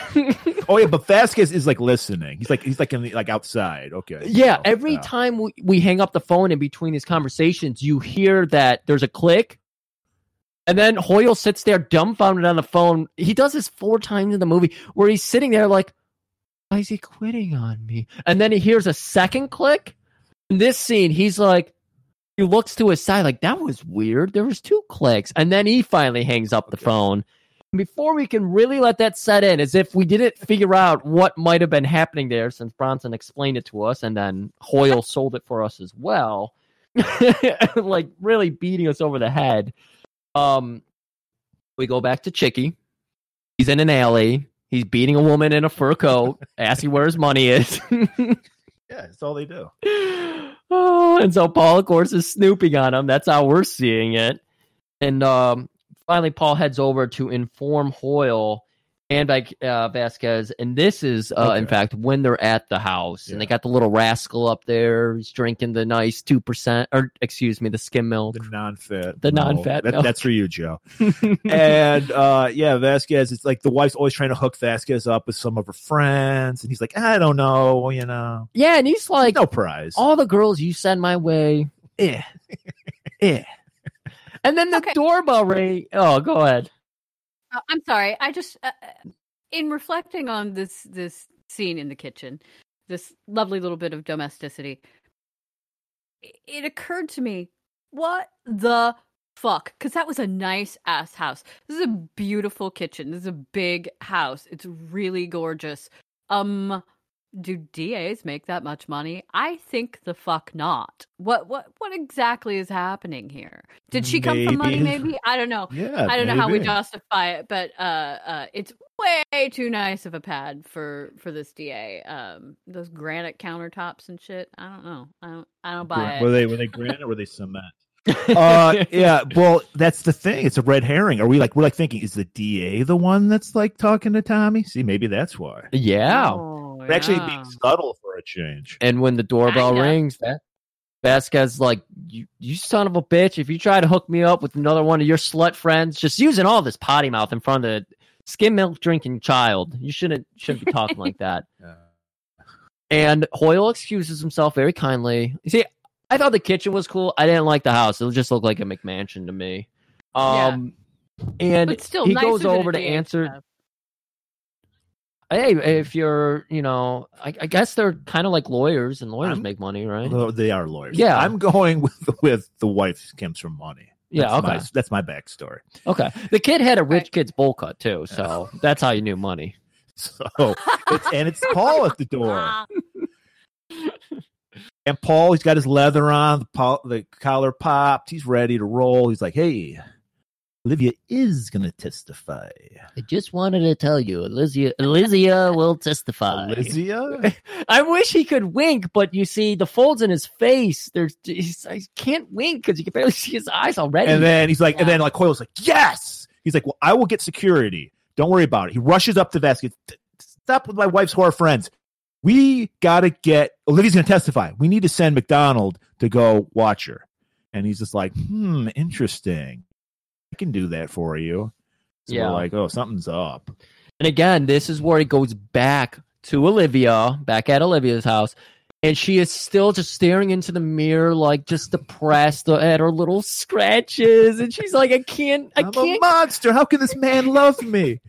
When I hear I'm a monster, all I can think about, you will not know this reference because it's Arrested Development, but all I can think of was Buster Bluth when he got a claw and he would constantly get caught on shit and be like, I'm a monster. That's all I could think of is she was just going so over the top with this. But she's freaking out. Paul doesn't know what to do. And thank the fucking heavens. It's just like in Death Wish 4 when his girlfriend was like, Paul, it's been 2 years. And then the phone rings. Now he's got to try to show some empathy and the fucking doorbell rings. I better get that. Saved by the goddamn bell. Paul has been coasting in life. And it's a very familiar character we know, but Paul doesn't really know. That's right. It's Freddie Flakes. This is a good setup. And he's a master of disguise, as we've learned. I mean, you got two shady-looking figures looking out. You got your backs to the door. But they're putting their hand up to their ear. And that looked official. Yeah, that looked official. And they had suits on. Yeah. Would you answer the door for these folks? He had a badge. No. No. You would see the dandruff and be like, fuck that. You know what? You're just like Paul, because Paul's senses start thinking, something's wrong about the right. Olivia, run! Yeah. And then she just runs to the roof for some fucking. Did she go to the back door and it's like they get in or something? Okay. He Look, says, I don't know. go to the fire escape, which confounded me because a fire escape is like, more of an urban kind of a thing, and this weird townhouse situation. I don't know. It just did not seem like the thing. Yeah, I saw. Well, there was not a fire escape in this movie. She went out through a skylight eventually. Yeah. She went. She goes to the roof, and then the guys just come in with machine guns and just fucking firing off. Paul, like, you want to talk about bad stuntman? We got a classic like Captain Kirk stuntman for Paul. This guy with a fucking bag, a gray wig, and he's like diving and shit. And Olivia like runs to the roof. If she made a beeline for the skylight, she exits. Yeah. It is an incredibly it's the stupidest choice. It's the worst choice. If you have a fire escape, you can escape, but she didn't have one. Okay. So she doesn't make. I think Paul was trying to get rid of her because he's like, I can't be with this woman. So he's just like, go to the fire escape. I don't. Maybe she stopped at a room to get like, maybe the engagement ring or something. She took it off because she wasn't sure if she should let Paul marry a monster like herself. So I don't. She did not make a beeline. We got Bronson diving all over the place. These guys they are total G.I. Joe lasers everywhere. Nothing's hitting. Right. And how is nothing hitting? Like, how is nothing hitting? They're the worst shots I've ever seen. They're like stormtrooper level bad. I don't understand how he wasn't dead 100 times over because they had a million guns. They were all shooting and they were all missing wildly. Well, this Bronson's like a cat. I'm sure Bronson brought you right back into the illusion when he got into that bedroom and the lights are off and there's just moonlight coming in. Beautiful John DeHart scene right here. And it's like they had to get through a French door. It's just windows, and they were like blowing the fuck away. It's like just kick it in. Like, why are they wasting their bullets? Yeah, I really didn't get it. It's just fun. It's fun to shoot shit. I mean, come on. And so Paul hides in this room, and there's a mirror. And the goon is, I don't remember if it was Saul or Chicky. I think it was Chicky, but I don't know. I didn't notice the sucker, but, whatever. Or cannoli. So Chicky sees the reflection and just unloads on it for 5 minutes. After he realizes he has not hit anything, he just, moves on. Not like, we learned a lesson, too, because he's at Olivia's, no guns. Oh, I didn't think about that. So that's why he's, in deep shit, Yeah. And so she gets to the roof. Does Freddy like to shoot her? Freddy noticed her as she's climbing up through the skylight, and he's like, "Hey, you guys stay here. I'm gonna go get her." And so Freddy gets up there. Olivia got her slow motion running. What's that? Oh, I just said that Freddy was taking the initiative there. Oh yeah, I like him as a villain because he kept his priorities in order. They needed to get rid of Olivia. He wasn't worried about killing a 73-year-old man. Should have been. He should have been, apparently, but he went after the target. So I good job, Freddy. You know, and he hits her, and she falls off the roof and thud right on. And Paul is right next to the window, sees it. Yeah, again, he was in that room with the mirror that just got shot. The guy was like, he can't possibly be in that room. That was a mirror. He's got to be somewhere else. This man is a magician. It's David Copperfield. Right. So, yeah, the thud happens. It's a midnight thud right outside on the balcony. Good callback. And Paul goes over to check on her, and I don't even remember if she gets parting words. I don't think she does. Yeah, I think she just dies. Maybe like, don't forget to put the milk in the fridge. And then somehow he winds up on the roof himself. Well, it was the balcony, and then there was like a step down, and then he jumped again. I don't know. A lot of odd architecture in this movie. Hey, I don't know what to tell you. Anyway, he just does a swan dive off of the roof. Well, they finally figured out where he was. And thankfully, we're in New York, which is just a filthy hellhole. So there's trash everywhere. He lands on homeless people, trash, rats. Just lands on a homeless person. Don't worry. And then the cops finally show up. I guess because they were just shooting off a million bullets. The cops show up. Freddy and Sal and Chicky get away. Yeah. Cops finally show up. Then is there another like, where were you? No. Paul just skitters into the alleys with the homeless people or something. And the next day we come to, it's the morning. Paul's back at his house. And we get a scene where we see O'Shea skates. Like, he was arrested, but they had nothing on him again. So really? Yeah. So he just walks out of like the police station, like laughing. We're about to get that because excuse me, I had a burp in that silence. It worked out. So as should have pointed it out. So as we're seeing the exterior, and now Paul's house has all kinds of security in front of it. And we're hearing the TV being played, and you hear Tommy O'Shea leaving, some court case or something, and that's what we're hearing about. Is this where Bronson's jogging? No, not yet. Okay. And so we're just hearing about how they were trying to get him. They're like, "What are you gonna do now that you're a free man or whatever? You're just accused of crime." And he's like, "What do you think I'm gonna do? I'm gonna go fishing." I want to point out that Chelsea is handling the death of her mom very well. She's just chill. She's like, I'm with Paul. I don't really care. Totally. I don't know what this. Yeah. I mean, I don't know what she saw behind the scenes at those fashion shows, but she looks about as sickly as Paul's daughter from Death Wish 1 and 2. No, not quite. No, she still has a little life in her eyes. Well, this girl's not a very good actress, so she's just kind of just staring off into space, I mean, she does have like what, three lines. Paul. Yeah, Paul. They're all Paul. It's just Paul. And but she's like, I'm with Paul. I don't care. This is where I want to be. Hey, she went on to be in Goosebumps and what's it called? A Kids in the Hall movie. Brain Candy? Yeah. I saw that in Tacoma. I saw that in Tacoma, Washington, with my sister. Oh, and it was us and 3 people. Oh. That movie bombed big time. Was it good?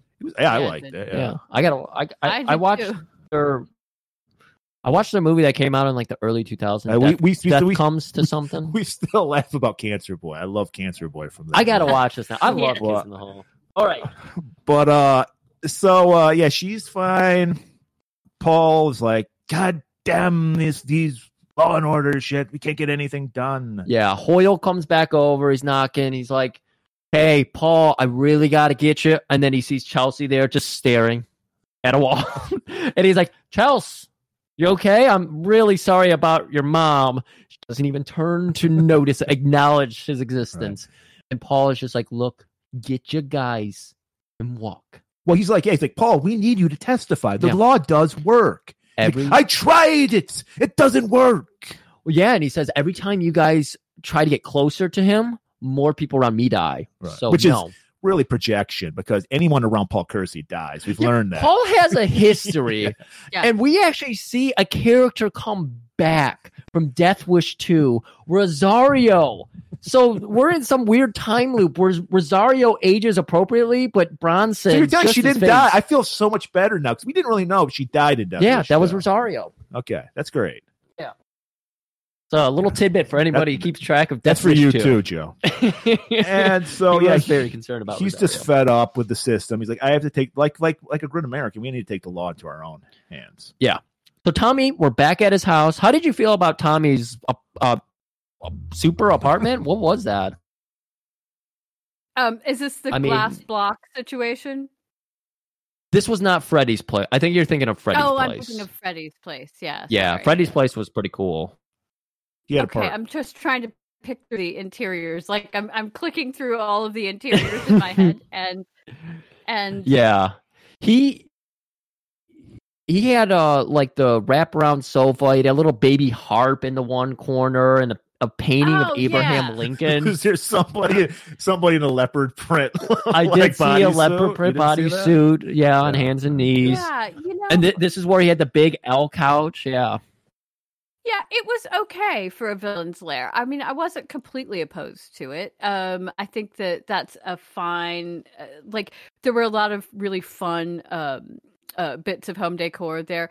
I was a little surprised it wasn't Flexstoned. Do you remember Flexstone? Tim, baby, do you remember Flexstone?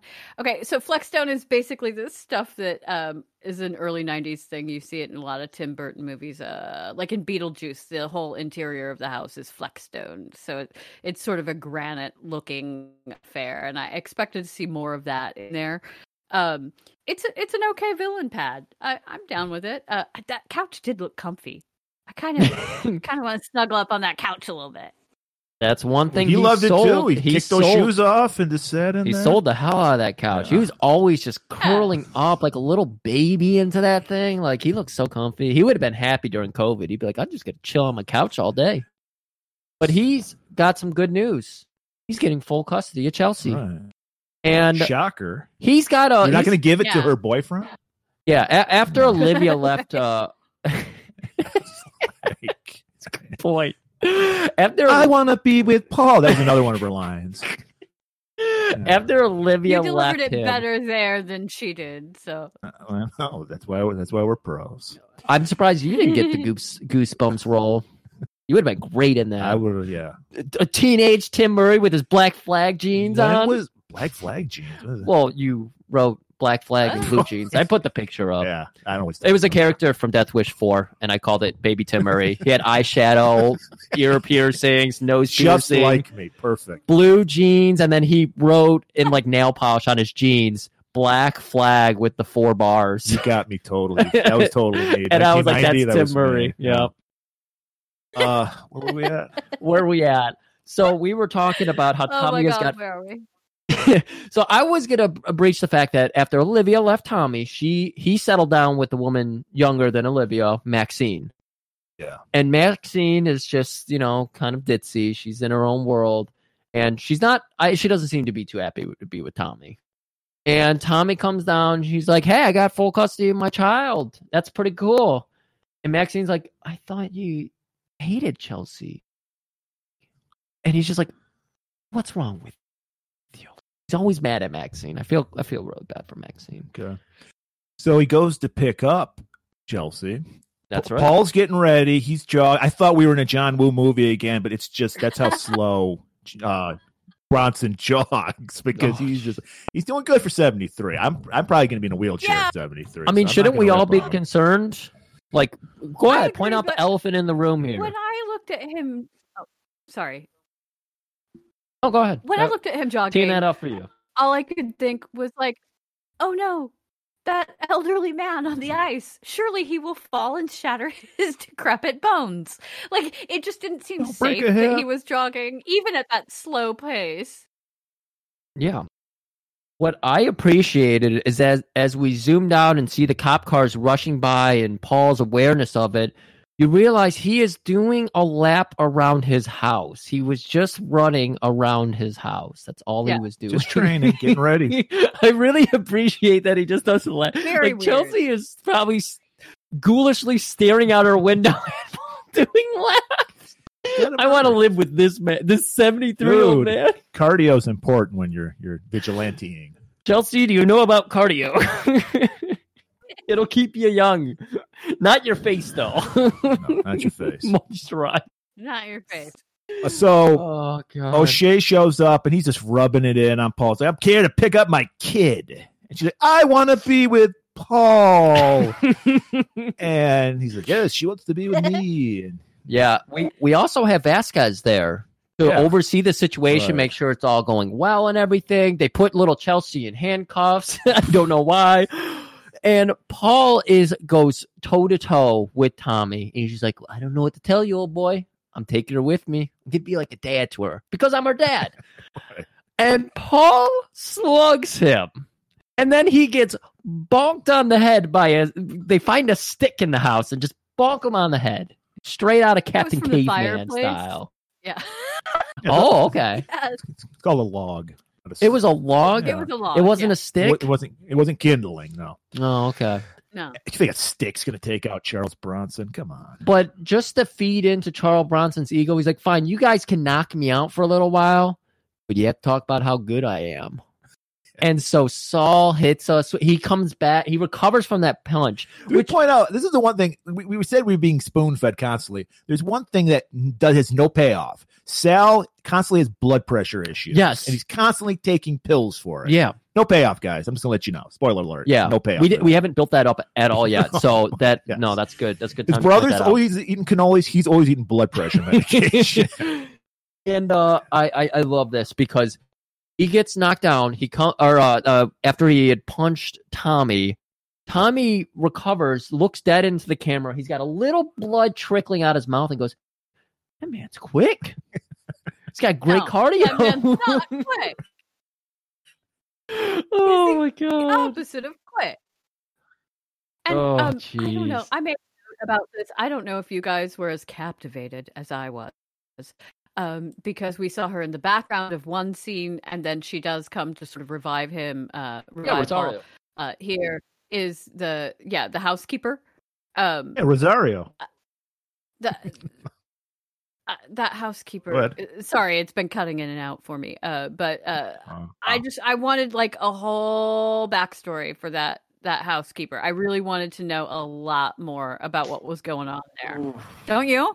Well, you need to see Death Wish 2. I have I have really bad news for you there because I would have been happier. We were if you listen to our Death Wish 2 episode, we were very concerned about Rosario because she gets knocked the fuck out, possibly killed. And Paul leaves her on the floor. The cops leave her on the floor. Everybody just leaves her. Brutally raped by Lawrence Fishburne. By Lawrence Fishburne. He says, "Welcome to the Matrix." Horrible. Yeah, it was horrible.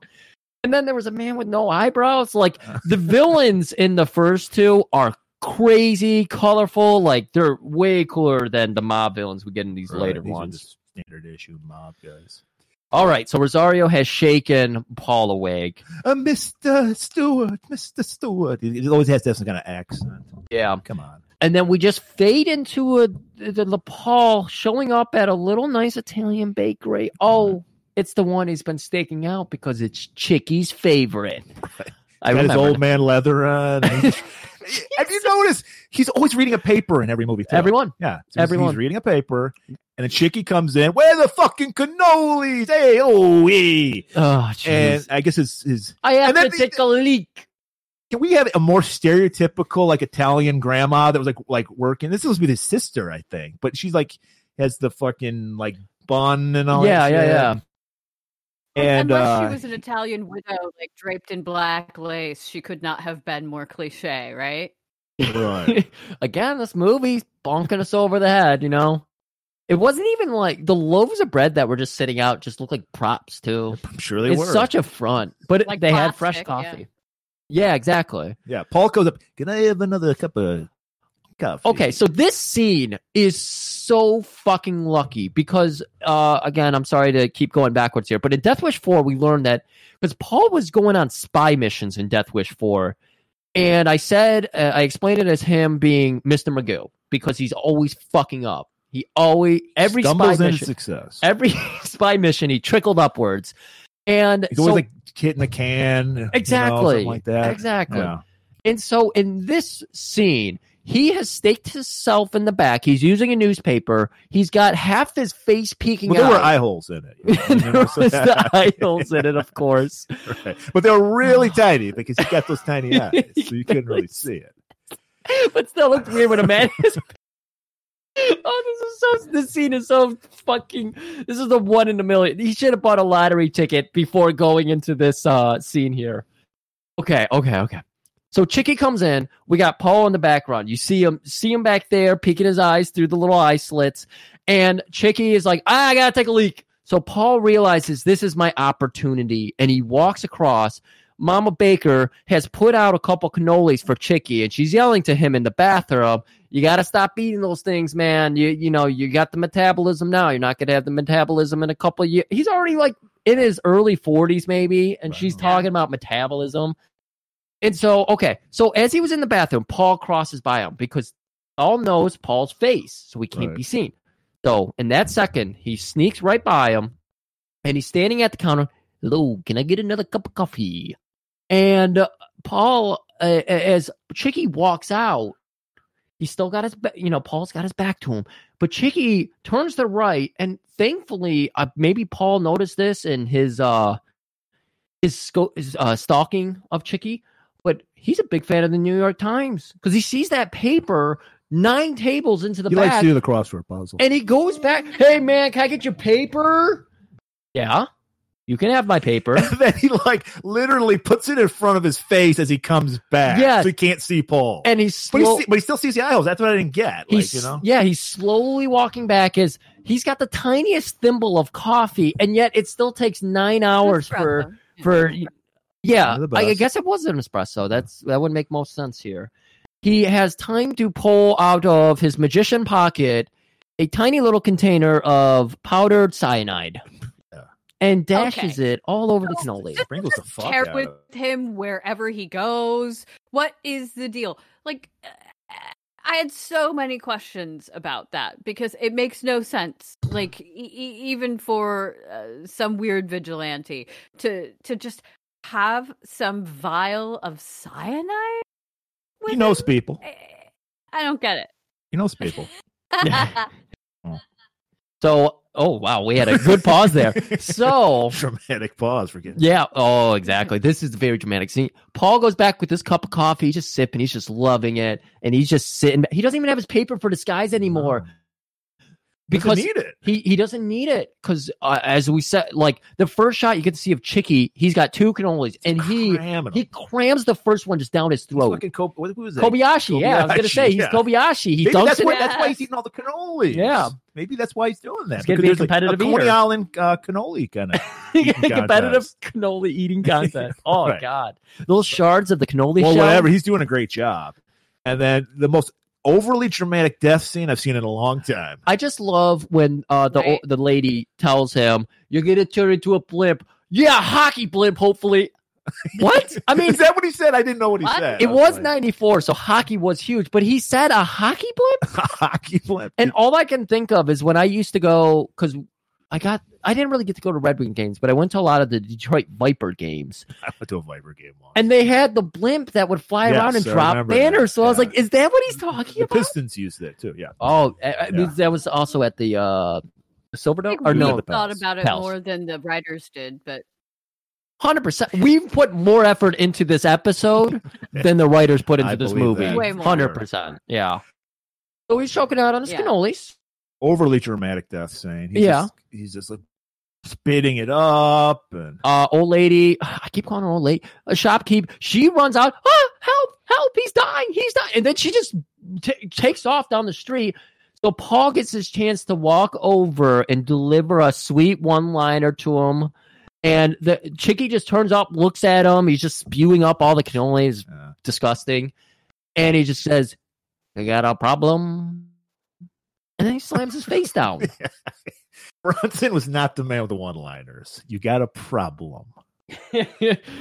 And as he's leaving the restaurant or the bakery, we have a fixed camera. It's at waist level, and you just see Paul walking, crotch level. You just see that Russell. He's got his first murder of the mojo movie. back. Yeah, he's getting his mojo back.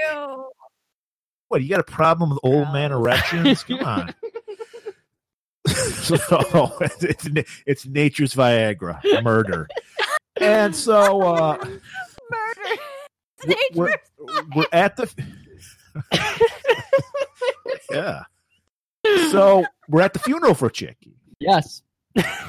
Apparently it wasn't popular because there's 12 people at this funeral. Yeah. I thought there were a few more for him. And Freddie, he's just talking about his dandruff. Yeah, no, this one's full. You're thinking of when the other one for when, Freddie's? I think it was when Freddie died. Yeah, Freddie had like 12 Even people. Dave there. Foley didn't show up for that one. So they're at his funeral. I think who was it at what's his name? Tommy's like stressing, and Freddie's like, let's get some security, man. Yeah, oh my god. He's like, Tom, you should really learn a lesson from this about security. Here's the thing. If Chicky were a little more secure, maybe about his cannolis, maybe about the way he lived his life, he would be fine. And Tommy's just like, I don't want to be like you. You're really fucking weird.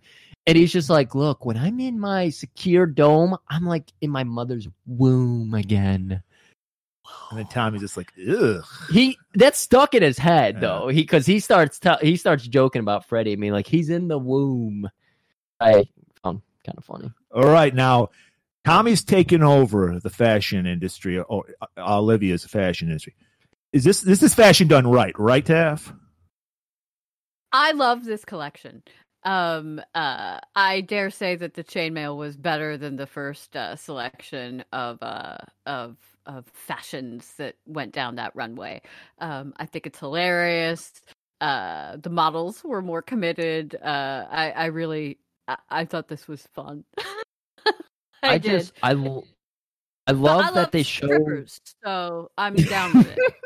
Yeah, I love that they show the one side of the audience, and they show like the professional side.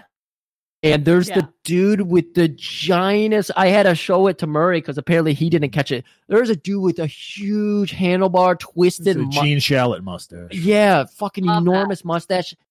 And he was just like, I know they were like, you had the lady, well, I never. And then she faints. They're gasping. They're sweet Southern ladies. So they're all just having the vapors and collapsing. And Sal, his brother just died, but he's got to relate, he's like enjoying himself. He's just like popping the blood pressure pills. There's one thing we know about the Death Wish series. They handled death very well. They move They almost wish for it. So they showed that side of the audience, and then they go over to Sal and everybody, and they're like loving it. The girls are walking up and doing like little ass shakes and everything. They're twerking, they're doing it all. They're letting it rain. Tommy's just shitting that dollar bills at them and shit.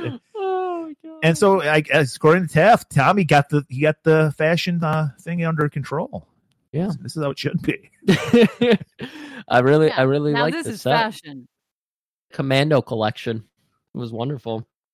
So, I believe this is when we go. Yeah, we're backstage now. Tommy, he's just. You know what? Yeah. I'm realizing he just loves furniture because he's one of those assholes that loves being barefoot all the time because he loves taking his shoes. His shoes were off in this scene. Yeah, I was just gonna say he's got his shoes on. I mean, he has socks on, but he was curled up in that little love seat or whatever it was. He was curled up in there. He's got his drink. He's got his legs open, and he's like, Maxine. And Maxine snaps out of her fog, and she looks over, and she was like fixing up her pantyhose or something. Yeah. You got the illusion they'd already fucked, and then it's like, no. We've hit a nerve. Taffy, go on. I'm sorry again with this though. But we take that long lingering look of her and this is supposed to be sexy times in his back room there, right? Because he is in fact like sort of laid out on that chaise and all getting ready for it, and we have a look at her and we know what's going to happen, but again we're looking at some frumpy ass just Payless shoes, and then these thick suntan pantyhose that are the least sexy things ever. They're just pantyhose horrible. are the worst. They're totally the worst, right? Especially that kind of color, that sort of umbery. It's much too orangey red, right? You know the kind I'm talking about. It's just Joyce DeWitt in Three's Company, right? Just terrible. And so when he can't get it up, I'm like, yeah, I know why you can't get it up, dude. It's those fucking pantyhose. It's terrible. I gotta agree. Those are off. Right? I do like how he's pantyhose they're awful. No, I like how great. He's beckoned it over. It's like, it's exactly showtime. She comes over. We don't get to see the action because they already hit their boob budget, and we didn't need any more creepy nudity in this movie. No, we get more. We get boobs later. Oh yeah, we do get some tit shots. That's right. Yeah. But we go outside. We're just outside the door. We hear loud music pumping, and in the ruckus of all the girls getting ready in their chainmail. I saw Excalibur in the background. They were getting ready to do it. The Lady of the Lake throws the sword. It's crazy. But we got poor little Chelsea, who again is just staring off into the she's far. She's going to her happy place inside her head, which is being with Paul at the cab. But apparently she's like telepathic or something, because over the music, over the ruckus, between walls, between doors, between all of this, and they're on the opposite side of the building, he hears Maxine go, "I can't get it up." It's just like that last time. It just won't get hard for me. And then you hear a slap across the face. Maxine comes out, hair's a little, messed up. I don't even remember they're trying to do any kind of makeup to make it look like she was hit in the face or anything. Well, we know that when Tommy grabs you, you bruise. That's true. Maybe he just grabbed her. The slap was he slapped his leg and grabbed her arm. Pantyhose are torn. It's like, get the fuck out of here with this pantyhose. And so Maxine walks out the door. She's readjusting herself, trying to cool herself down to face her peers again and everything. And she turns to her right, where Chelsea is staring daggers into her face, and then Chelsea turns away. That was intense. That was the most intense scene I had in this movie. It probably was. Because that was weird. If she heard her dad's trouble. Well, we're trying to say how she belongs with Paul. That's what they're trying to explain to us, So this guy's having sex with women in front of his kid. Yeah. It's very subtle. Very subtle. So he wasn't going to turn her out in 5 seconds anyway. That's the only reason he wanted that daughter back. Yeah. Oh, God. Whoa. So come on, we turn your daughter out? What the fuck? Come on. And so this is what blew my mind. All right, you're degenerate, but it's all right. We learn Thank you. that Vasquez is the one that's on the loose. Yeah, or not on the loose, on the take, I should say. Because we're going into the next day. He walks into that kick-ass apartment. Was it kick-ass? I don't remember. He slipped his shoes off too. Well, yeah, Tommy's a stickler for that. Okay, and there's a whole thing going on with smells that I didn't get at all. I didn't either. It was weird. Okay, I'm glad. Yeah. Okay. Yeah. They thought it was hilarious, but no one else got it. So the writers kind of like us. It's a super inside joke from 2 years ago. We crack each other up. People are like, "What the fuck is Vinny's? What the fuck is that?" Yeah. So we learned that Vasquez is on the take. Of course, he's explaining how Paul operates. He's like, he's going to go down the list of your closest guys. You only have 4 or 3, 2 guys. Well, now left, but he only had 3 total. Right.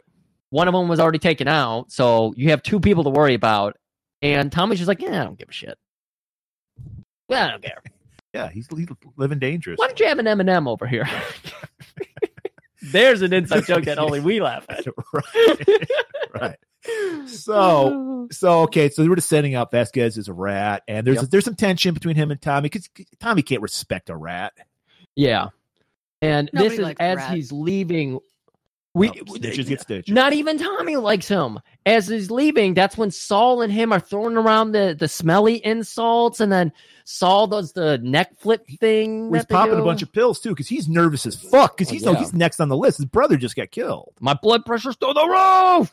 And Tommy's just like, cool it, baby. Just calm down. We got nothing to worry about. He's a geriatric old man. Let's fall down, break his hip. Guys, we are getting into one of the most important scenes. We're getting into the most infuriating fucking. I punched a hole in the wall because of this next scene. Because this of the continuity problems. Well, no, we'll explain it. We're going to do a dramatic interpretation of this scene. We were so angry. I'm very excited about this. Oh, excellent. Okay, well, it's going to be over before you know it. So don't get too excited. It's kind of like Tommy in bed. So before you know, and so we get this establishing shot. It's Christmas fucking time. There's Christmas shit everywhere. And Paul's in a toy store. And we see he's playing a little remote control soccer ball. This was never a thing that I'm aware of. Remember, I'm gonna Menachem Golan you and the spoon feed it to you. Remember, Christmas time. Now we're gonna do the scene. All right. Oh my God. So Paul has taken this soccer ball and a gigantic remote control with way too many buttons for this remote control. Okay, well, it has to have a bomb option on it, So. We'll go over more of it in a minute here. But so he takes it up to the shopkeep, who looks at the ball, and he's of course noticing how nice Christmas time. How nice it is. I'm realizing now why you're pointing out that it's Christmas time. Right. I hate this. Okay. Here we go. A birthday present? Treat for someone special. Oh, lovely. Won't they be surprised? Okay, it's fucking Christmas. Why is he saying birthday present? Right? And seriously, this is a CAPTCHA in the future. This is what CAPTCHA, when you go to sign on to something, it's like identify the blocks. This shopkeep was a CAPTCHA. That's all. He's an android. He was not a human being. That scene was too scary. And Paul, the close up his face, and when he says what does he say? It's someone for. He doesn't say a treat. He says a tweet for someone special. He goes into Tweety Bird mode. He fucking, oh my God. Well, he's like a kid at heart, And the lighting and how it hits his leathery, fucking puffy, wrinkly face. Oh my God, that whole scene in the soccer ball. Do you have any more comments on that scene? Because it's just the most unsubtle thing. There's only one reason for it. Oh, gee, soccer, that won't come up. Like it's so poorly done. It's just so poorly done. And and we've spent more thought and effort on it than the writers did at all. Yeah. And it's staggering the level of nonsense. It's worse even than the vat of acid. I love the acid, man. So I like that. Thinking about getting an acid for the compound. I got to. You got to. But we are rounding the corner. We're running out of the good material here. This movie is about to get very weak very soon. But we have what should have been the climax of the movie, because this is probably my favorite scene. All right, so we got the soccer ball. Can we just stop after this? You know what? We're gonna breeze through the last part, so at least we have that for us. All right, so Paul is gonna head over. My notes, I said I had checked out. Yeah, you did, and you are not wrong. Okay, so we get to see. I can't be probably the most interesting. Yeah, no, the most interesting villain in this movie, and he's out of his disguises. He's Freddy Flakes. Yeah. And he's got a nice what? Oh, you taught me a new word. Mole, was it? M-U-L-L, I believe. I had not heard that word before, and when I was specifically writing the notes about her, I was like, I don't know how to describe her without using very long words. Okay. So I'm very happy to know that. No, Gangster Small, like it's sort of more of an old fashioned 1930s gangsters kind of a thing. You would think that a little bit more, but gangster girlfriend. I feel like she was going for that early hairstyle though. A little bit. She was definitely riffing on the Madonna look of the time, in that little bodysuit and the just her weird little outfit and all. Not great. It's not a great look. I mean, it's better if you're Madonna. Not great on this lady though. Meaning no offense, but so they are going to walk into the house, which this is the house you really appreciated. It has the big... Freddie loved the outfit. Yeah, he's like, I like it. You think I could fit in it? Oh, I was going to get to you, Murray, because you were very... You pointed this out, and I didn't even put this together. But as they walk into the house, he's asking her, like, that's a wonderful outfit. Like, It hurt, or what was it? Does it hurt, or how hard was it to get into, or something? He just said, "Do you think I could fit it?" Yeah, okay. And she was like, "You wouldn't believe how much this." Meanwhile, he's got like leather pants and a Cosby sweater on. I don't know what was going on with him. The leather pants. Oh, too much. And they get in the it's like a compound. It was. Yeah. He walks straight in. Cameras everywhere. He's got a whole fucking like keyboard in his wall, and he's typing out matrix codes and everything. He's locking down the house, and he's like Saul and Tommy think that, you know, the guns are going to save them, but guns don't save people. Alarms do. So he's arming everything. They head into the kitchen. She's like, I got to get me some wine. He's like, I got to stay sharp and secure. I'm in the womb now. Right. You know, I got to keep my mind up. He's like, I'm going to have a nice tall glass of vitamin D milk. And non-fat. She points out that vitamin D is terrible for your skin. Got to drink non-fat milk. All milk had vitamin D in it. I don't know, Murray. I drink vitamin D milk. I'm trying to give one to Joe again, but he does ask for milk, and she says it's terrible for yours. It's terrible for dandruff because he's really concerned about this dandruff. And he says, "Fuck my dermatologist. I'm gonna kill that guy." So later at night, he gets a Pepsi instead. They're in the delicious Pepsi. They're in the bathtub. She's massaging this green goo into his hair. It's dandruff medication, I'm guessing. At least it was a really. Sexy. I mean, he's Ew. Yeah, that was Ew. disgusting. I can't imagine the fumes that would be coming off, whatever that was. And also the boob placement in that scene, where it was definitely like, can you just move it out and over so that we can see it in the scene for sure? Because it was pretty ridiculous. Well, that's what she was hired for. I'm sure the director loved shot. He was like, "This is good shit right here." Gold, baby. Imagine what Michael Winner would have done. Oh boy, I don't even want to think about that. I don't either. So we point out that he got cameras everywhere. Yet apparently Paul is a ninja, or he has a Predator costume on. Well, it's nighttime, so maybe the lenses don't work as well, or something. Because he's standing literally in front of this gate. It's obviously a gate, see-through, and it's like wide open. You know, it's like a design and everything, so you can clearly see Paul just staring at the house. Right. And he rolls his little soccer ball. Oh my God, this scene. He rolls. Freddy. So the camera apparently doesn't pick up Paul, because apparently the cameras don't go to the gate. Again, it's dark out. They're not sensitive enough. But it does see the balls. He's like, holy shit, I got to go check this out. He marches the ball right up to the camera. Leaps up. I guess he's got one of those poles like Batman has, because he goes down it. His hair is totally fine. And he's in his leather outfit again. Oh, man. And yeah, you know how long it would take that guy to get those leather pants on alone if he was wet? You ever tried to put on leather when you're wet? Always. Yeah, not happening. I got the gold bonds. So, I also love that he had time to put on armor as well. So he took the time to get the leather. Yeah, leather pants, a sweater. I told you, armor, he got the Batman pole. He just slides down and it all comes down. I think it was the Wallace and Gromit. They had the contraption where he'd slide down and slip into his clothes. So maybe he's got one of those. Anyway, he sees that. He sees the ball, but doesn't notice Paul standing like 20 feet away from him at his gate. Oh my God! Just a grown-ass man standing there, and he doesn't see it. With a remote control in his hands. Oh my God. Everything about this is so amazing. Everything.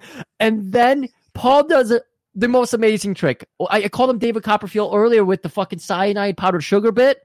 Right. Now he is rolling a soccer ball behind the house. He can't see back there. No. And he still just like wraps it around the house perfectly. Doesn't get stuck on anything. Nothing. Freddy follows it like an idiot. Brings it right back. Yeah. Oh my God. It's a cartoon. He's like chasing it. Like you think he's going to fall over his feet or something. Oh my God. And then he parks it right in front of the garage so he can see him. Freddy picks it up. Does anyone else remember the line? No, I don't. Oh man. Okay. All right. So Freddy, he picks up the ball. And Bronson, who is already completely visible, takes an inch step to the right to make himself even more visible. And Freddy finally notices him. And Paul tells him, "Hey, Freddy, I'm going to help you with your dandruff problem. And Freddy says, not like your mom told you to never play with your balls or something like that. I mean, I don't know. No. And this is what we're talking about. I don't remember. It's been too long now. We've been talking to Taffy for so long at this point. I don't remember if we talked about this on mic or not, but this dummy that they did, it's not a dummy. It's prosthetic. Or a prosthetic, yeah. It was By the way, the fire cool. fucking stunt was great. Yeah. Guy was literally on fire. Yeah. Right. Now they do it with some shitty CGI now, which always looks awful. But no, kudos to that guy. And then the girl runs out. It's a good old-fashioned stuntman stunt. He does a fire walk and all. But before that, the way the head explodes, it's somewhere between like Scanners and Kananga in that 007 movie. It like his head gets big and then explodes, and it makes no sense. And it also happens for like just a half a second. And but then we do get the good fire stuff, which I like. Yeah. Why would his head explode? He looks like the dude from Big Trouble in Little China who explodes. Oh yeah. But yeah, he blows up and he's beautiful fire. Love it. Girl runs out. She's crying her, ass I off. noticed she's wearing, like, she's supposed to be barefoot, but she's wearing little footy things. That it distracted me. And so Paul just takes off. Yep. 2 down, 1 to go. Yep. And he's Hoyle gets another call from Paul. Meet me at Olivia's and come alone. And this is again where they're hammering home. Hoyle has already kind of been led on to the fact that someone's listening in to him. I mean, Paul straight up told him. And so we went to Hoyle's office. Vasquez walked in and said, the mayor's trying to get to you, and he is. Because we always have to have this scene in the Death Wish movie, too, where the higher-ups are worried about the vigilante. Yeah. And they're like, but they still want him to do what they need him to do. And they have a fun little moment here with the phone. Do it themselves. Yeah. Exactly. Where the phone rings and, Hoyle looks at Vasquez like, you want to talk to him? I'm not talking. He leaves the room, but he goes, oh, my God, we haven't heard from you so long. And that gets Vasquez's attention. He turns around and looks at the door, and then he slowly closes it. Then he walks over and picks up a phone. And so every phone's connected. Yeah. Well, it's like his secretary's phone or something. Right. But he would know the button to push. Though, I guess, apparently. And so here's the even better part about this. So Hoyle is talking to Paul, who very, just says, hey, come meet me at Olivia's, come alone. And then he hangs up. So he hangs up real quickly. And then you just hear, because everyone's still in the office, he has just picked up the phone in front of the secretary. You hear her gossiping and laughing. And Hoyle is just like, huh. And then you hear the phone click. And then Hoyle finally clicks his phone off. And then we go over to Paul arriving at Olivia. So they've hammered home 2 times now that Hoyle has realized something suspicious with phones, but he is still kind of dumbfounded by it. Well, this is why it took 16 years to try to get something on Time Machine. Because their DA is an idiot? Yeah. Okay. Or he's on the take, and that's why he lives in such a great house. That's a good point. Oh, that's an even better point. Oh, okay. Smart. Check out the big brain. Yeah. Piecing it together for the writers 27 years later. Yep. All right, so of course Vasquez is listening. He arrives first. He climbs up the stairs. Didn't Tommy tell him to kill Paul? I think he did in that. Yes, scene. he did. Okay. He did. So Vasquez is going to take it on himself. Shows up, and Paul. Okay, we get this shot of Paul. Very bizarre shot. Chelsea, how old do you think Chelsea is? 13, maybe. Yeah. 13. Great. She has all the kid toys from when she's like 7, maybe younger. Guys, in her that's room. how innocent and pure she is. That's it. That she still plays with dolls. And you get this creepy scene of a well horror lit goddamn Charles Bronson clutching a Raggedy Ann doll, and his eyes are just barely peeking through the little eyelid slits that he has these days because his face. Oh my God, this man is just disgusting. And the Raggedy doll, I hate this scene. And yeah, Vasquez, so yucky to see him in that little girl's bedroom. So yucky. It's the contrast, the all of it. I'm getting lost in my words because it's just disgusting to me. I'm thinking, Vasquez, please end this misery. Someone's got to do it. But everyone takes their time when they're trying to shoot Paul. He does this in every movie Because too. he was looking for the great one-liner himself to give to Paul. He might have. Yeah, you know what? That's what it was. All those improv classes he's been taking. What if we learn, Griff? You off. kill him first, then Yes, you and? drop the line. Yes, and exactly. So he gets. It's very anticlimactic. Paul just slowly turns around and just shoots him, kills him. That's it. And then Hoyle shows up. Apparently, they were like seconds apart. Right. But they shared an Uber, so they were like. He said, "Pay the guy," and that's why it took him an extra. Okay, Right, yeah, there we go. And so Hoyle walks in the room, and he's got this dramatic shadowing effect going on too. And he's like, "Paul, I guess you were right. The justice system doesn't work. Do what you got to do." I wasn't even here. And they do a Rosario, and they just put a rug on top of Vasquez. And go, nobody will ever notice. All right, guys, we're heading into the worst part, so we'll power through it. We get the writer's favorite scene. We all agreed, I think, pre-episode, this is the writer's favorite scene. We have the funeral for Freddie Flakes. He has 12 people in there. You got his girl and Maxine and Tommy, and then you just have rows of one people because no one else wanted to show up. They're terrified. And they're doing the whole, service for him and everything. And then you just see the shadowy figure of a little child running at the church doors, and he throws them open. And everybody turns around with the gun. And this kid is also on some kind of spectrum because he does not even care. He's just like, all right. They just want to shoot him to the bowl cut. Yeah. But the fact that everybody turned around with their gun and then they did a shot of it, yeah, the writers or the director, maybe they thought this was going to be amazing. They loved scene. that. I think that they felt like the audience was going to have like a big laugh at that, and all. And the other thing that bothered me about it, other than the fact that it was just terrible, was if you listen to the priest, who's like, no, my children, no. Yes. To the guys with guns, instead of just maybe, I don't know, hitting the deck or what have you, because there's all these dudes with guns. Oh, boy. Yeah, it was Come on, pretty they're rough. not going to shoot. They're not shooting a man of God. Yeah, no panic in his voice at all. No. Guys, And he's like, where are you going? Where? you're in the house oblivious. of the Lord, guys. We can't do this. Very chill. Yeah. Ben Stein voice. Calming him down. He's de-escalating, Gruff. Fuck Ben. De-escalating. Exactly. Fuck him indeed. So anyways, He grabbed my we ass don't even- for book signing one. what? Sorry. Wow. Yeah. Oh man, I Fucker. love And the that it's picture all of these. it- And there's Oh a my picture of it when it happened, because it was like, pose for the picture. Because I was the lady who did the events, right? I can't believe this digression, but it's actually more interesting than anything that happened in the movie. No, yeah. So I was hosting I can't believe, a thing where he was there in the bookstore, and he fucking put his hand on my ass.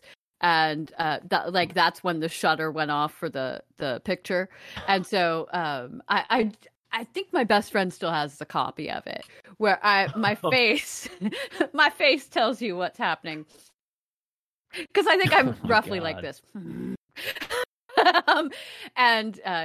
Fuck Ben Stein. I just Take his love. money. I love Fuck these him. creeps because it's such projectionism. All the shit they do. And he wrote speeches for Nixon. That tells it all right there. There we go. So the Yeah, note exactly. instructs them. That's all you need to know right there. The note instructs them to head back to the factory / runway / office building. And down in the factory, they found a big old crate and a nice hand painted, to Saul and Tommy. Yeah. And they open it up, and of course, Vasquez's body falls out. Right. Saul is again just shaking out those pills and taking them on. Blood pressure's through the roof. And we follow them back to Tommy's place, where Tommy chills a cucumber, kicks Can't off. wait to curl up Dude, into that he- little beanbag he's chair he just has. so excited. Getting Oh my cozy. god. All He about the kicks cozy. off his shoes. Oh, and he relaxes. And he's doing these Billy Drago hand Those are gestures. beautiful. I did love that. I did love that. Not over the top villain, but I thought he was pretty good. And so Saul was like, "Look, this is my 2 weeks. I'm quitting the mob." You got to put in 2 weeks for the mob. I think too. so. Shit. Yeah. It's not it's not a right to work situation. You got to put in your 2 weeks. Okay. So Tom is just like, look, man, we're gonna go ahead. We're gonna get Paul. We're gonna knock him out. And Saul was like worried about something else. He's like, no, we're gonna go for Kersey. We're gonna get Kersey. That's all we're gonna do. We have an ace up our sleeve. Chelsea. He wants to get Chelsea back because he wants to be a father to Olivia's daughter for some reason. So it's also his daughter. Or are we talking about Paul? Paul. Okay, Paul. Yeah. And so we get this actually was I did like this scene as well because he's like, all this thinking, all this planning gets me hungry. Scene, come down here. And he's like, I need some coffee and I need something to eat. So she goes, gets coffee and brings out 4 awful-looking cannolis. Yeah, look like vanilla pudding. Yeah, these ones did look really bad. Well, in her defense, she did it in 30 seconds. She did do it really quickly. That's pretty damn impressive. I mean, maybe she didn't cook them up. Maybe they were just in the fridge. Yeah, well. Okay. Yeah, but then you let them sit too long and they get soggy. They look like shit. Right. That's a good point. And that's exactly what Tommy did. He's flung him at her. Bitch! Yeah, he's totally fine with talking about murder. Yeah. I love that he explained it to her, though, in case, everybody forgot. Like, didn't you know? Well, yeah, everybody knows that. It was very dramatic, and those newspaper headlines reminded us of the cannoli caper. Oh, my God, yes, the fucking paper. Guys, I noticed it in my second watch through. That fucking headline was like, Freddy the Flake. Yeah, they had a lot of I can't remember it. That was so good. Maybe they're thinking, like, basically what we did, that you're going to space out in this movie. This is what's going to happen. For it's sure. that bad. So they have to keep reinforcing. Because we get a scene where Paul is like driving and we see like overlap of him loading a gun and he's doing like all these voiceovers, like explaining the whole movie. Yeah. So I just love that after he tells Maxine she's so insensitive. This is after he said, "You are a resident retard. Go!"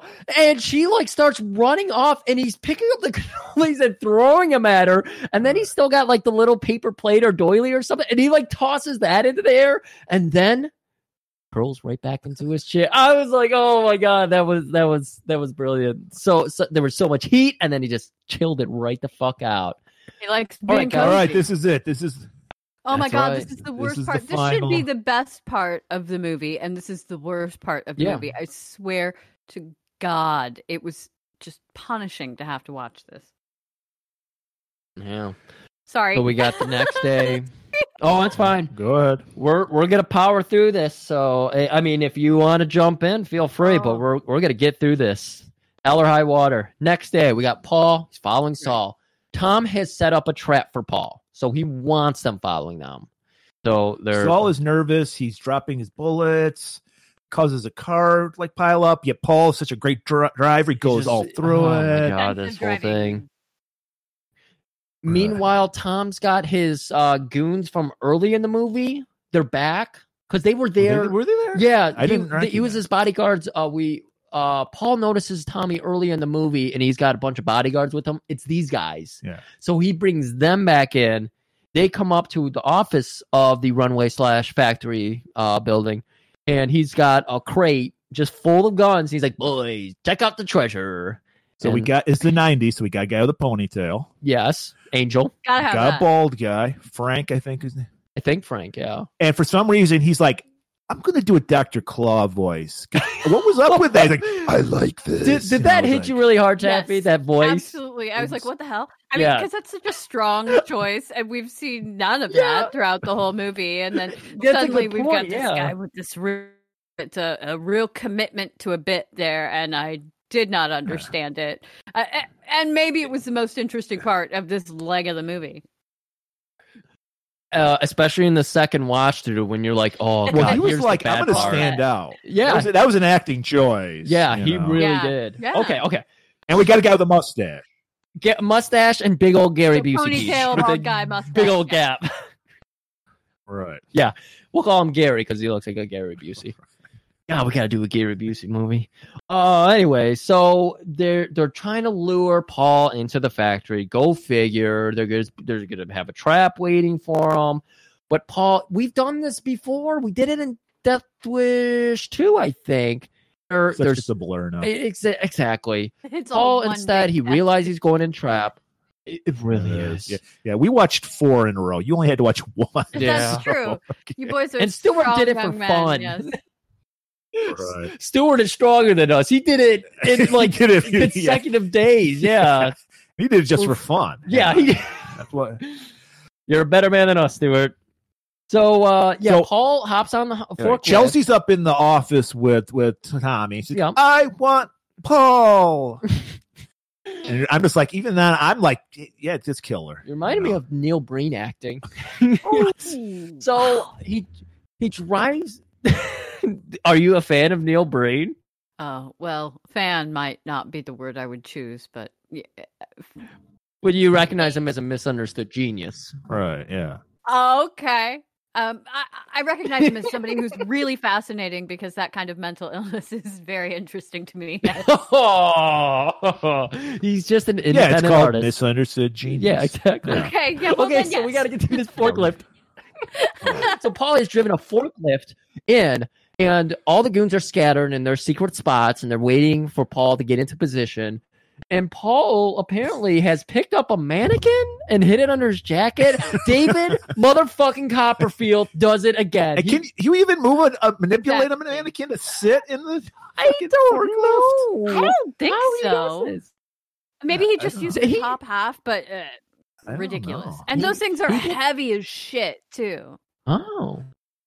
So maybe Paul practices voodoo or something because he was controlling that thing. He was Mr. Magoo. He was just stumbling around. Like there was no plan. Paul, someone gets in front of me, I shoot them. That's if they actually showed what Paul's up to, he slipped in some some acid that got on the floor or something. He's just laying down. They just set up the forklift with a mannequin. The guys start emptying all their guns on this forklift. It's the same fucking thing he did in the garage scene of Death Wish 4. Apparently, they got the same basement as the Commando basement because there's an electrical transformer down there. Just like every OSHA would have a field day with this place. Right. Bed of acid, electrical work everywhere, just sitting out. So Ponytail just falls into this fence that's connected to the. He gets shot. Okay, Paul again. Such a crack shot. He just stands up very slowly. Everyone's able to turn. Angel has shot a grenade at the forklift. We get a close up of the burning mannequin. That was the third movie in a row where he had a grenade. I like that the wig is flame retarded though, because that wig was still intact. So Paul has finally revealed himself very slowly. Hey, Ozos, I'm gonna kill you. That's my voice. He shoots Angel like in the. But this is what annoys me because then he goes shit. Like he totally drops his fucking voice. Yeah. Oh, it was all an act. Even his character was acting. So Paul shoots Angel in the heart. Layers. This movie has layers. So Angel goes flying into the electric circuitry. It's just flaring up and everything. Right. Frank, what are we calling him? Frank. Frank gets his shotgun shot out of his hands. Then I think he gets shot or something. Who cares? Fuck him. Gary Busey, however, Frank gets killed. Yeah. And then Gary Busey gets just like winged. He gets a gunshot out of his hand or something. And he falls back into also a circuit breaker that he elbows and sparks shoot out everywhere. But Paul wants to keep him alive. Sparkler sharks. Sparks. Yeah. You know, it's like little sparklers like you get for 4th of July and give to the little kid. That level of sparks everywhere. It doesn't make any sense whatsoever. Oh, it was like the sparks that came off the car in the earlier. Oh, yeah. It was ridiculous. Right. Yeah. All right, so now Paul is going to turn in, he's going to reflect on his time in Gitmo Bay, and he's going to torture the fuck out of Gary. And he's like looking around the room, he's feeling it out. Meanwhile, there's a vat of acid he could work with. There's the fucking giant patch cutting jigsaw. Giant shredder that we'll see later. There's the steam press. Everything. There's House of Horrors. You could. There's the he so could many throw options. him in. Yeah, he could throw him into the electric thing that Angel died on. But he looks for the most harmless way to slowly. Like we said, he gets off on murder. This is very kinky, man. He's like gonna into some bondage with this guy. He grabs some saran wrap on his giant roll. You know, this would be fun if it weren't so slow. This whole scene is playing out over 9.5 minutes. You got to fill 90 minutes. So he goes between his legs and hands it up. There's a little rotating stand that he's like, get up there. Guy gets up there. Dance for me. Hold this. So like he pokes it under his crotch, so he's getting right under the tape there. And Gary grabs it. He's like, "What are you doing, man? I didn't do nothing. I just work here." But I was gonna call him Gary. Paul hits the little button to knows how to operate all this shit. Yep, it starts rotating. Well, Olivia showed him the way. He's like, "This is my sweatshop. Is the electricity working? Because didn't we just see it blow up? Saw it blow up, and yet everything works down here. It's a solar powered, apparently. So slow. It's so slow on this turntable. Like the turntable where you frost a cake goes faster than this thing, right? And it's it's shrink wrap stuff. So yeah, okay, maybe it's a little more heavy duty than the stuff in my kitchen. But seriously, like your Nana could get out of this situation. And this guy's supposed to be a gangster. It is awful. Awful. He's not a big man without his gun. He's a weakling now. And Paul's got a gun on him. So Paul walked away, literally just walked. I did like when he hopped off the thing, his little mummy walk there. Oh, I did like that. Well, he's suffocating right now. He is suffocating because he fitted over his face, and they made sure to get a lot of shots of his Paul's face. Like whispering out. Get you hot. Oh. And he's just like, ugh. And then he finally breaks down and like gives up. I don't even remember what he gave up. He's tell where Tommy was. Okay. Paul knows this place like the back of his hand. He's banged Olivia all over the place because, I happen to know. I watched the director's cut. He did murder somebody, and that's what solidified it for Olivia. She's like, I got to be with this man because once you get that explains why. Why did they cut that scene out? We could have just cut down this rapping scene, exactly, and added that scene that added so much depth. Yeah. So that's how he got Olivia locked in. That explains why she was so excited when they were going to get married. Right. So he's trying to figure out. He knows this building like the back of his hand, the factory, knows how to operate everything. And then he knows the runway real well, and he knows the office really well. And yet he's asking her, where is she? And he's just like, in the office upstairs. Oh, okay. So and Paul hangs him on. Paul, 75-year-old dry cleaner conveyor belt. He lifts this man who's like probably a few inches taller than him, probably weighs 100 pounds more than him. He lifts him up and hangs him. Oh god! And then he starts the little like on a meat hook. It's that that illusion. It's like he's on a meat hook, and there's no way he could have lifted him like that. I mean, it's that just old amazing. man wouldn't be able to stand up without making a whole bunch of noises. Do you know what I'm saying? Like, just to stand up. And he hefted this guy onto a fucking hook? Really? Yeah. His whole This isn't a body. normal old guy, people. This is Charles fucking Bronson. And he you. has just murdered, so that's like Superman flying into the sun. Wait, that's Harvey Birdman. Or rather, just Birdman. Gets power from the sun. Yeah, Birdman. Wait, Superman does? Okay. Oh. That's Icarus. I like Birdman more. But okay. Yeah. What? No, I'm talking about Hanna-Barbera Birdman. Okay. All right. Come on, let's finish it. We're in the home stretch. All right, so Chelsea, she's upstairs. She's. Oh, we're so close, everybody. We're so close. So Chelsea is being held captive, and Tommy is trying to call into radio into his boys downstairs, and she's like, "Hey guys, did you finish him off? He's just a 73-year-old man. He's pretty quick. He's just 73-year-old.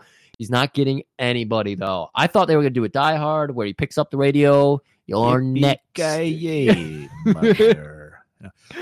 And then Chelsea's like, I want Paul. And she just runs away. And Saul, he's too busy popping his pills or something. He follows her. Saul follows her. He doesn't even follow her. He watches her run away and goes, hey, she ran away.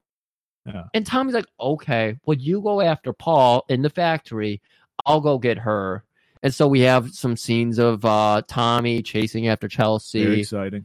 You think he catches her, but she bites him on the hand, so she gets away again. Go downstairs to where Saul is walking it. Now Paul's this is his domain. He's setting up his own trap. Paul, like a fucking cat, is just like leaping around David Copperfield. He's doing his little magic. just working the shadows.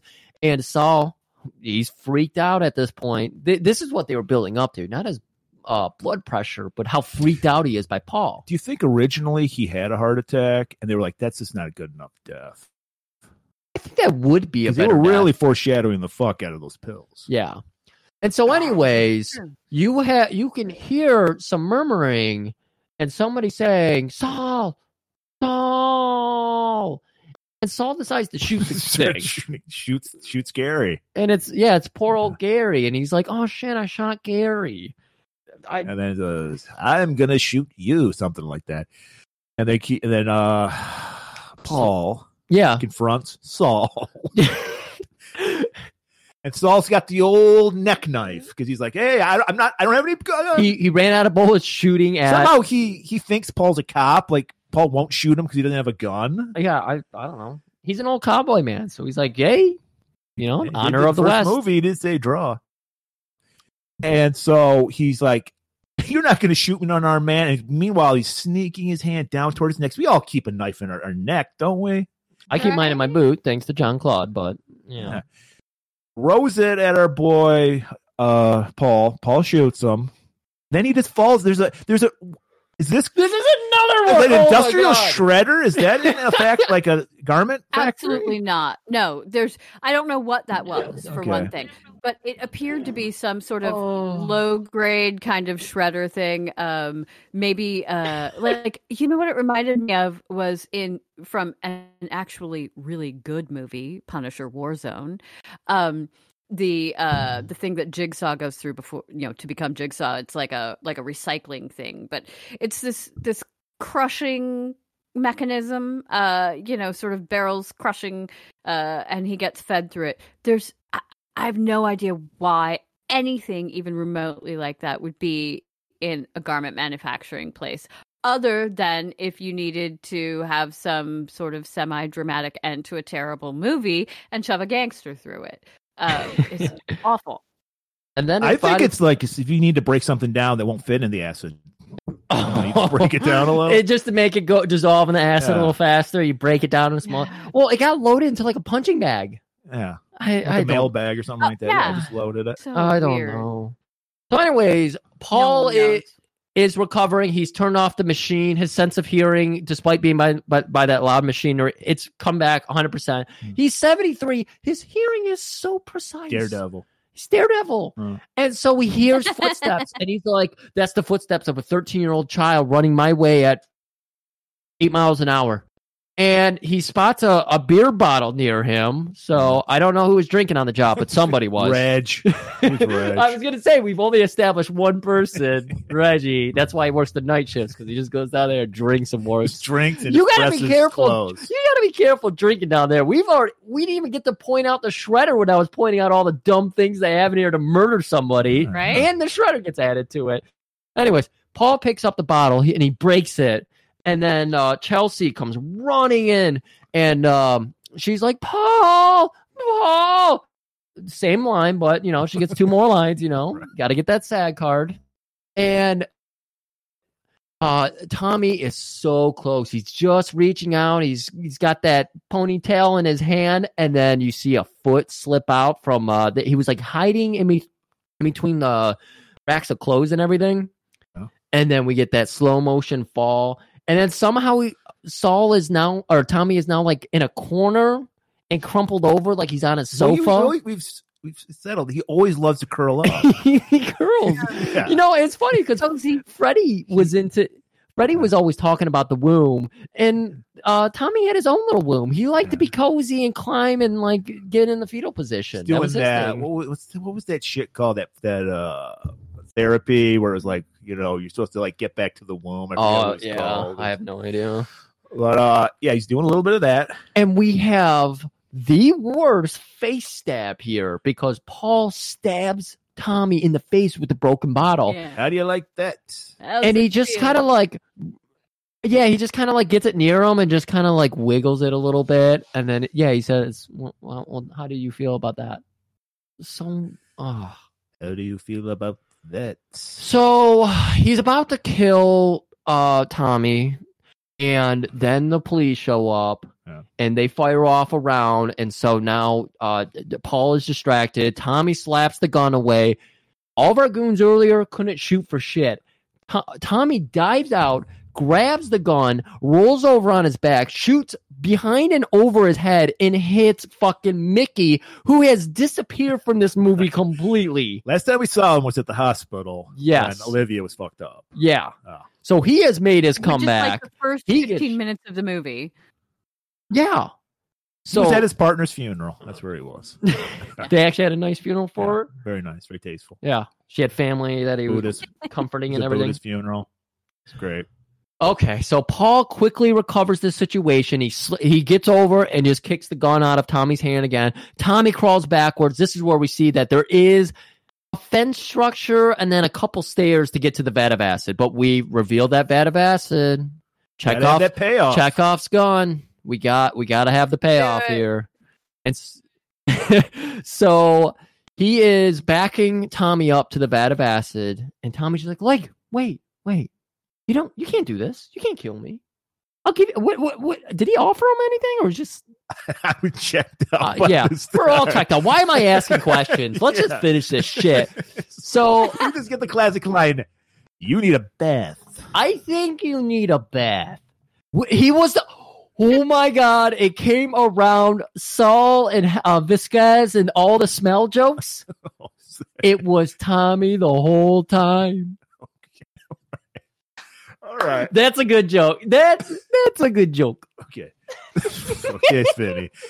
He falls in the acid and is fucked up. I think it would have been a little worse. Mickey is only. Yeah. Okay, Mickey is only there because every death wish has to end with the cops say, you know, did the right thing. You did the right thing, and I'm going to cover for you. Yeah. And so this is where it's like, okay, all of this was about so he could get Chelsea. Now is he just bailing on Chelsea? He's like, Mickey does say to him, "Go on, Paul. Chelsea's waiting for you outside." Okay. So maybe he does return to her. He's like, "I'll cover for you." Like, yeah, how would you explain this shit? Yeah, exactly. And then as he's leaving, we just have he's walking into a light. Is he going to heaven? Is that what it was supposed to represent? I was getting some Exterminator vibes off that. Exterminator? The end of Exterminator. And he just says, "Lieutenant, if you need any help, give me a call." Apparently he's going to stick around New York. He's going to be a dad. No, he's got to go back to L.A. And a murderer. Got to go back to L.A. All right, that was it. Yeah, that was it. That's it for the franchise. That's it for Death Wish Month. We've kept you forever. Do you have any closing sentiments for this movie? You're gonna curse other us? than it was really rough, and the last part of it was the worst part of it. It's like they do not know how to make an action movie because that's supposed to be the best part of it, and it's where I was just totally checked out, and it was awful. Everything was so slow moving and sleepy and wrong and not even committed enough to be that kind of bad that's really a lot of fun. Like we've watched some pretty bad stuff here before that's been just a lot of fun because there's a lot of commitment to it and it's just a good time. But everyone seemed like they were clocking in, you know, which is fine. Look, you got to work or whatever, but it just seemed like everybody was bored and everybody was half checked out during the writing process, the directing, the acting, every bit of it. Pretty rough. Pretty rough. I love you boys, but this one was hard. We definitely put you through the ringer on this movie. I mean, even Stuart last week was just like, you guys gave me silent rage. You know, it happens. You know, we're toughening you up. We needed. Murray pointed out early on. He was like, look, there's fashion in this one. We got to get taffy. We got to get the details out there. People need to know, and you helped us with that. Was really fun to examine. I will say that was kind of a good time. I enjoyed that, and in fact enjoyed the strippers in chainmail way more than what was supposed to be the high fashion. It had its moments. Like, I'll give it that. Like, first 50 minutes or so, I was entertained by. I really like Freddie Flakes, and but you get into that last climax scene. Yeah, Freddie was great. Would have been better if Kevin McDonald had played. If it was Kevin McDonald, that would have been fantastic. that would have been much better. Closing sentiments. Well, like always, we make lemonade from lemons. Another classic episode in the books. Yeah. It's been a great month. I want to thank Taffy. I want to thank you. I want to thank our two Joes, Coleman and Corey. I want to thank thank you Stuart guys for helping us out. We've had a great time this month doing this. I think we have movies. We'll be reaching out on all of them for. I don't think future. Griff could handle doing another month of remote guests. Well, Murray, we got a big problem on our hands. What's that? We usually get nasty letters, sexualizing us, stripping us down. After I talked about Tom Hardy's wiener, people are asking me if I've ever gone nude and covered myself in oil and fought people. I'm like, come on, guys. Of course, Murray has put me through. He's got his fight ring going, and in that way. Yeah, exactly. Love was for our minds. Yeah, we do have minds. Well, usually we get those letters. I got a letter from the FCC. They're not a fan of the Death Wish movies, apparently. And they said they're going to shut us down if we don't turn our show around. And so, guys, I hate, you're going to have to come along on this journey. It's going to be a great journey. We're all going to atone for our sins, Murray, because we're going to be getting, I found a perfect subject to flip this around. We're going to get even with the holy man in the sky. Oh my God. We're going to be, yeah, it's a good one. Don't worry, because Brian Bosworth is going to take our hand. The Boz? The Boz. He's going to show us the light. Like Paul Kersey walking into the light. And it's not just the Boz. One of my favorite, Leland Palmer, Ray fucking Wise is in this movie. He had some bills to pay. And not even that. It doesn't stop there. Steve Bourdain. Sting!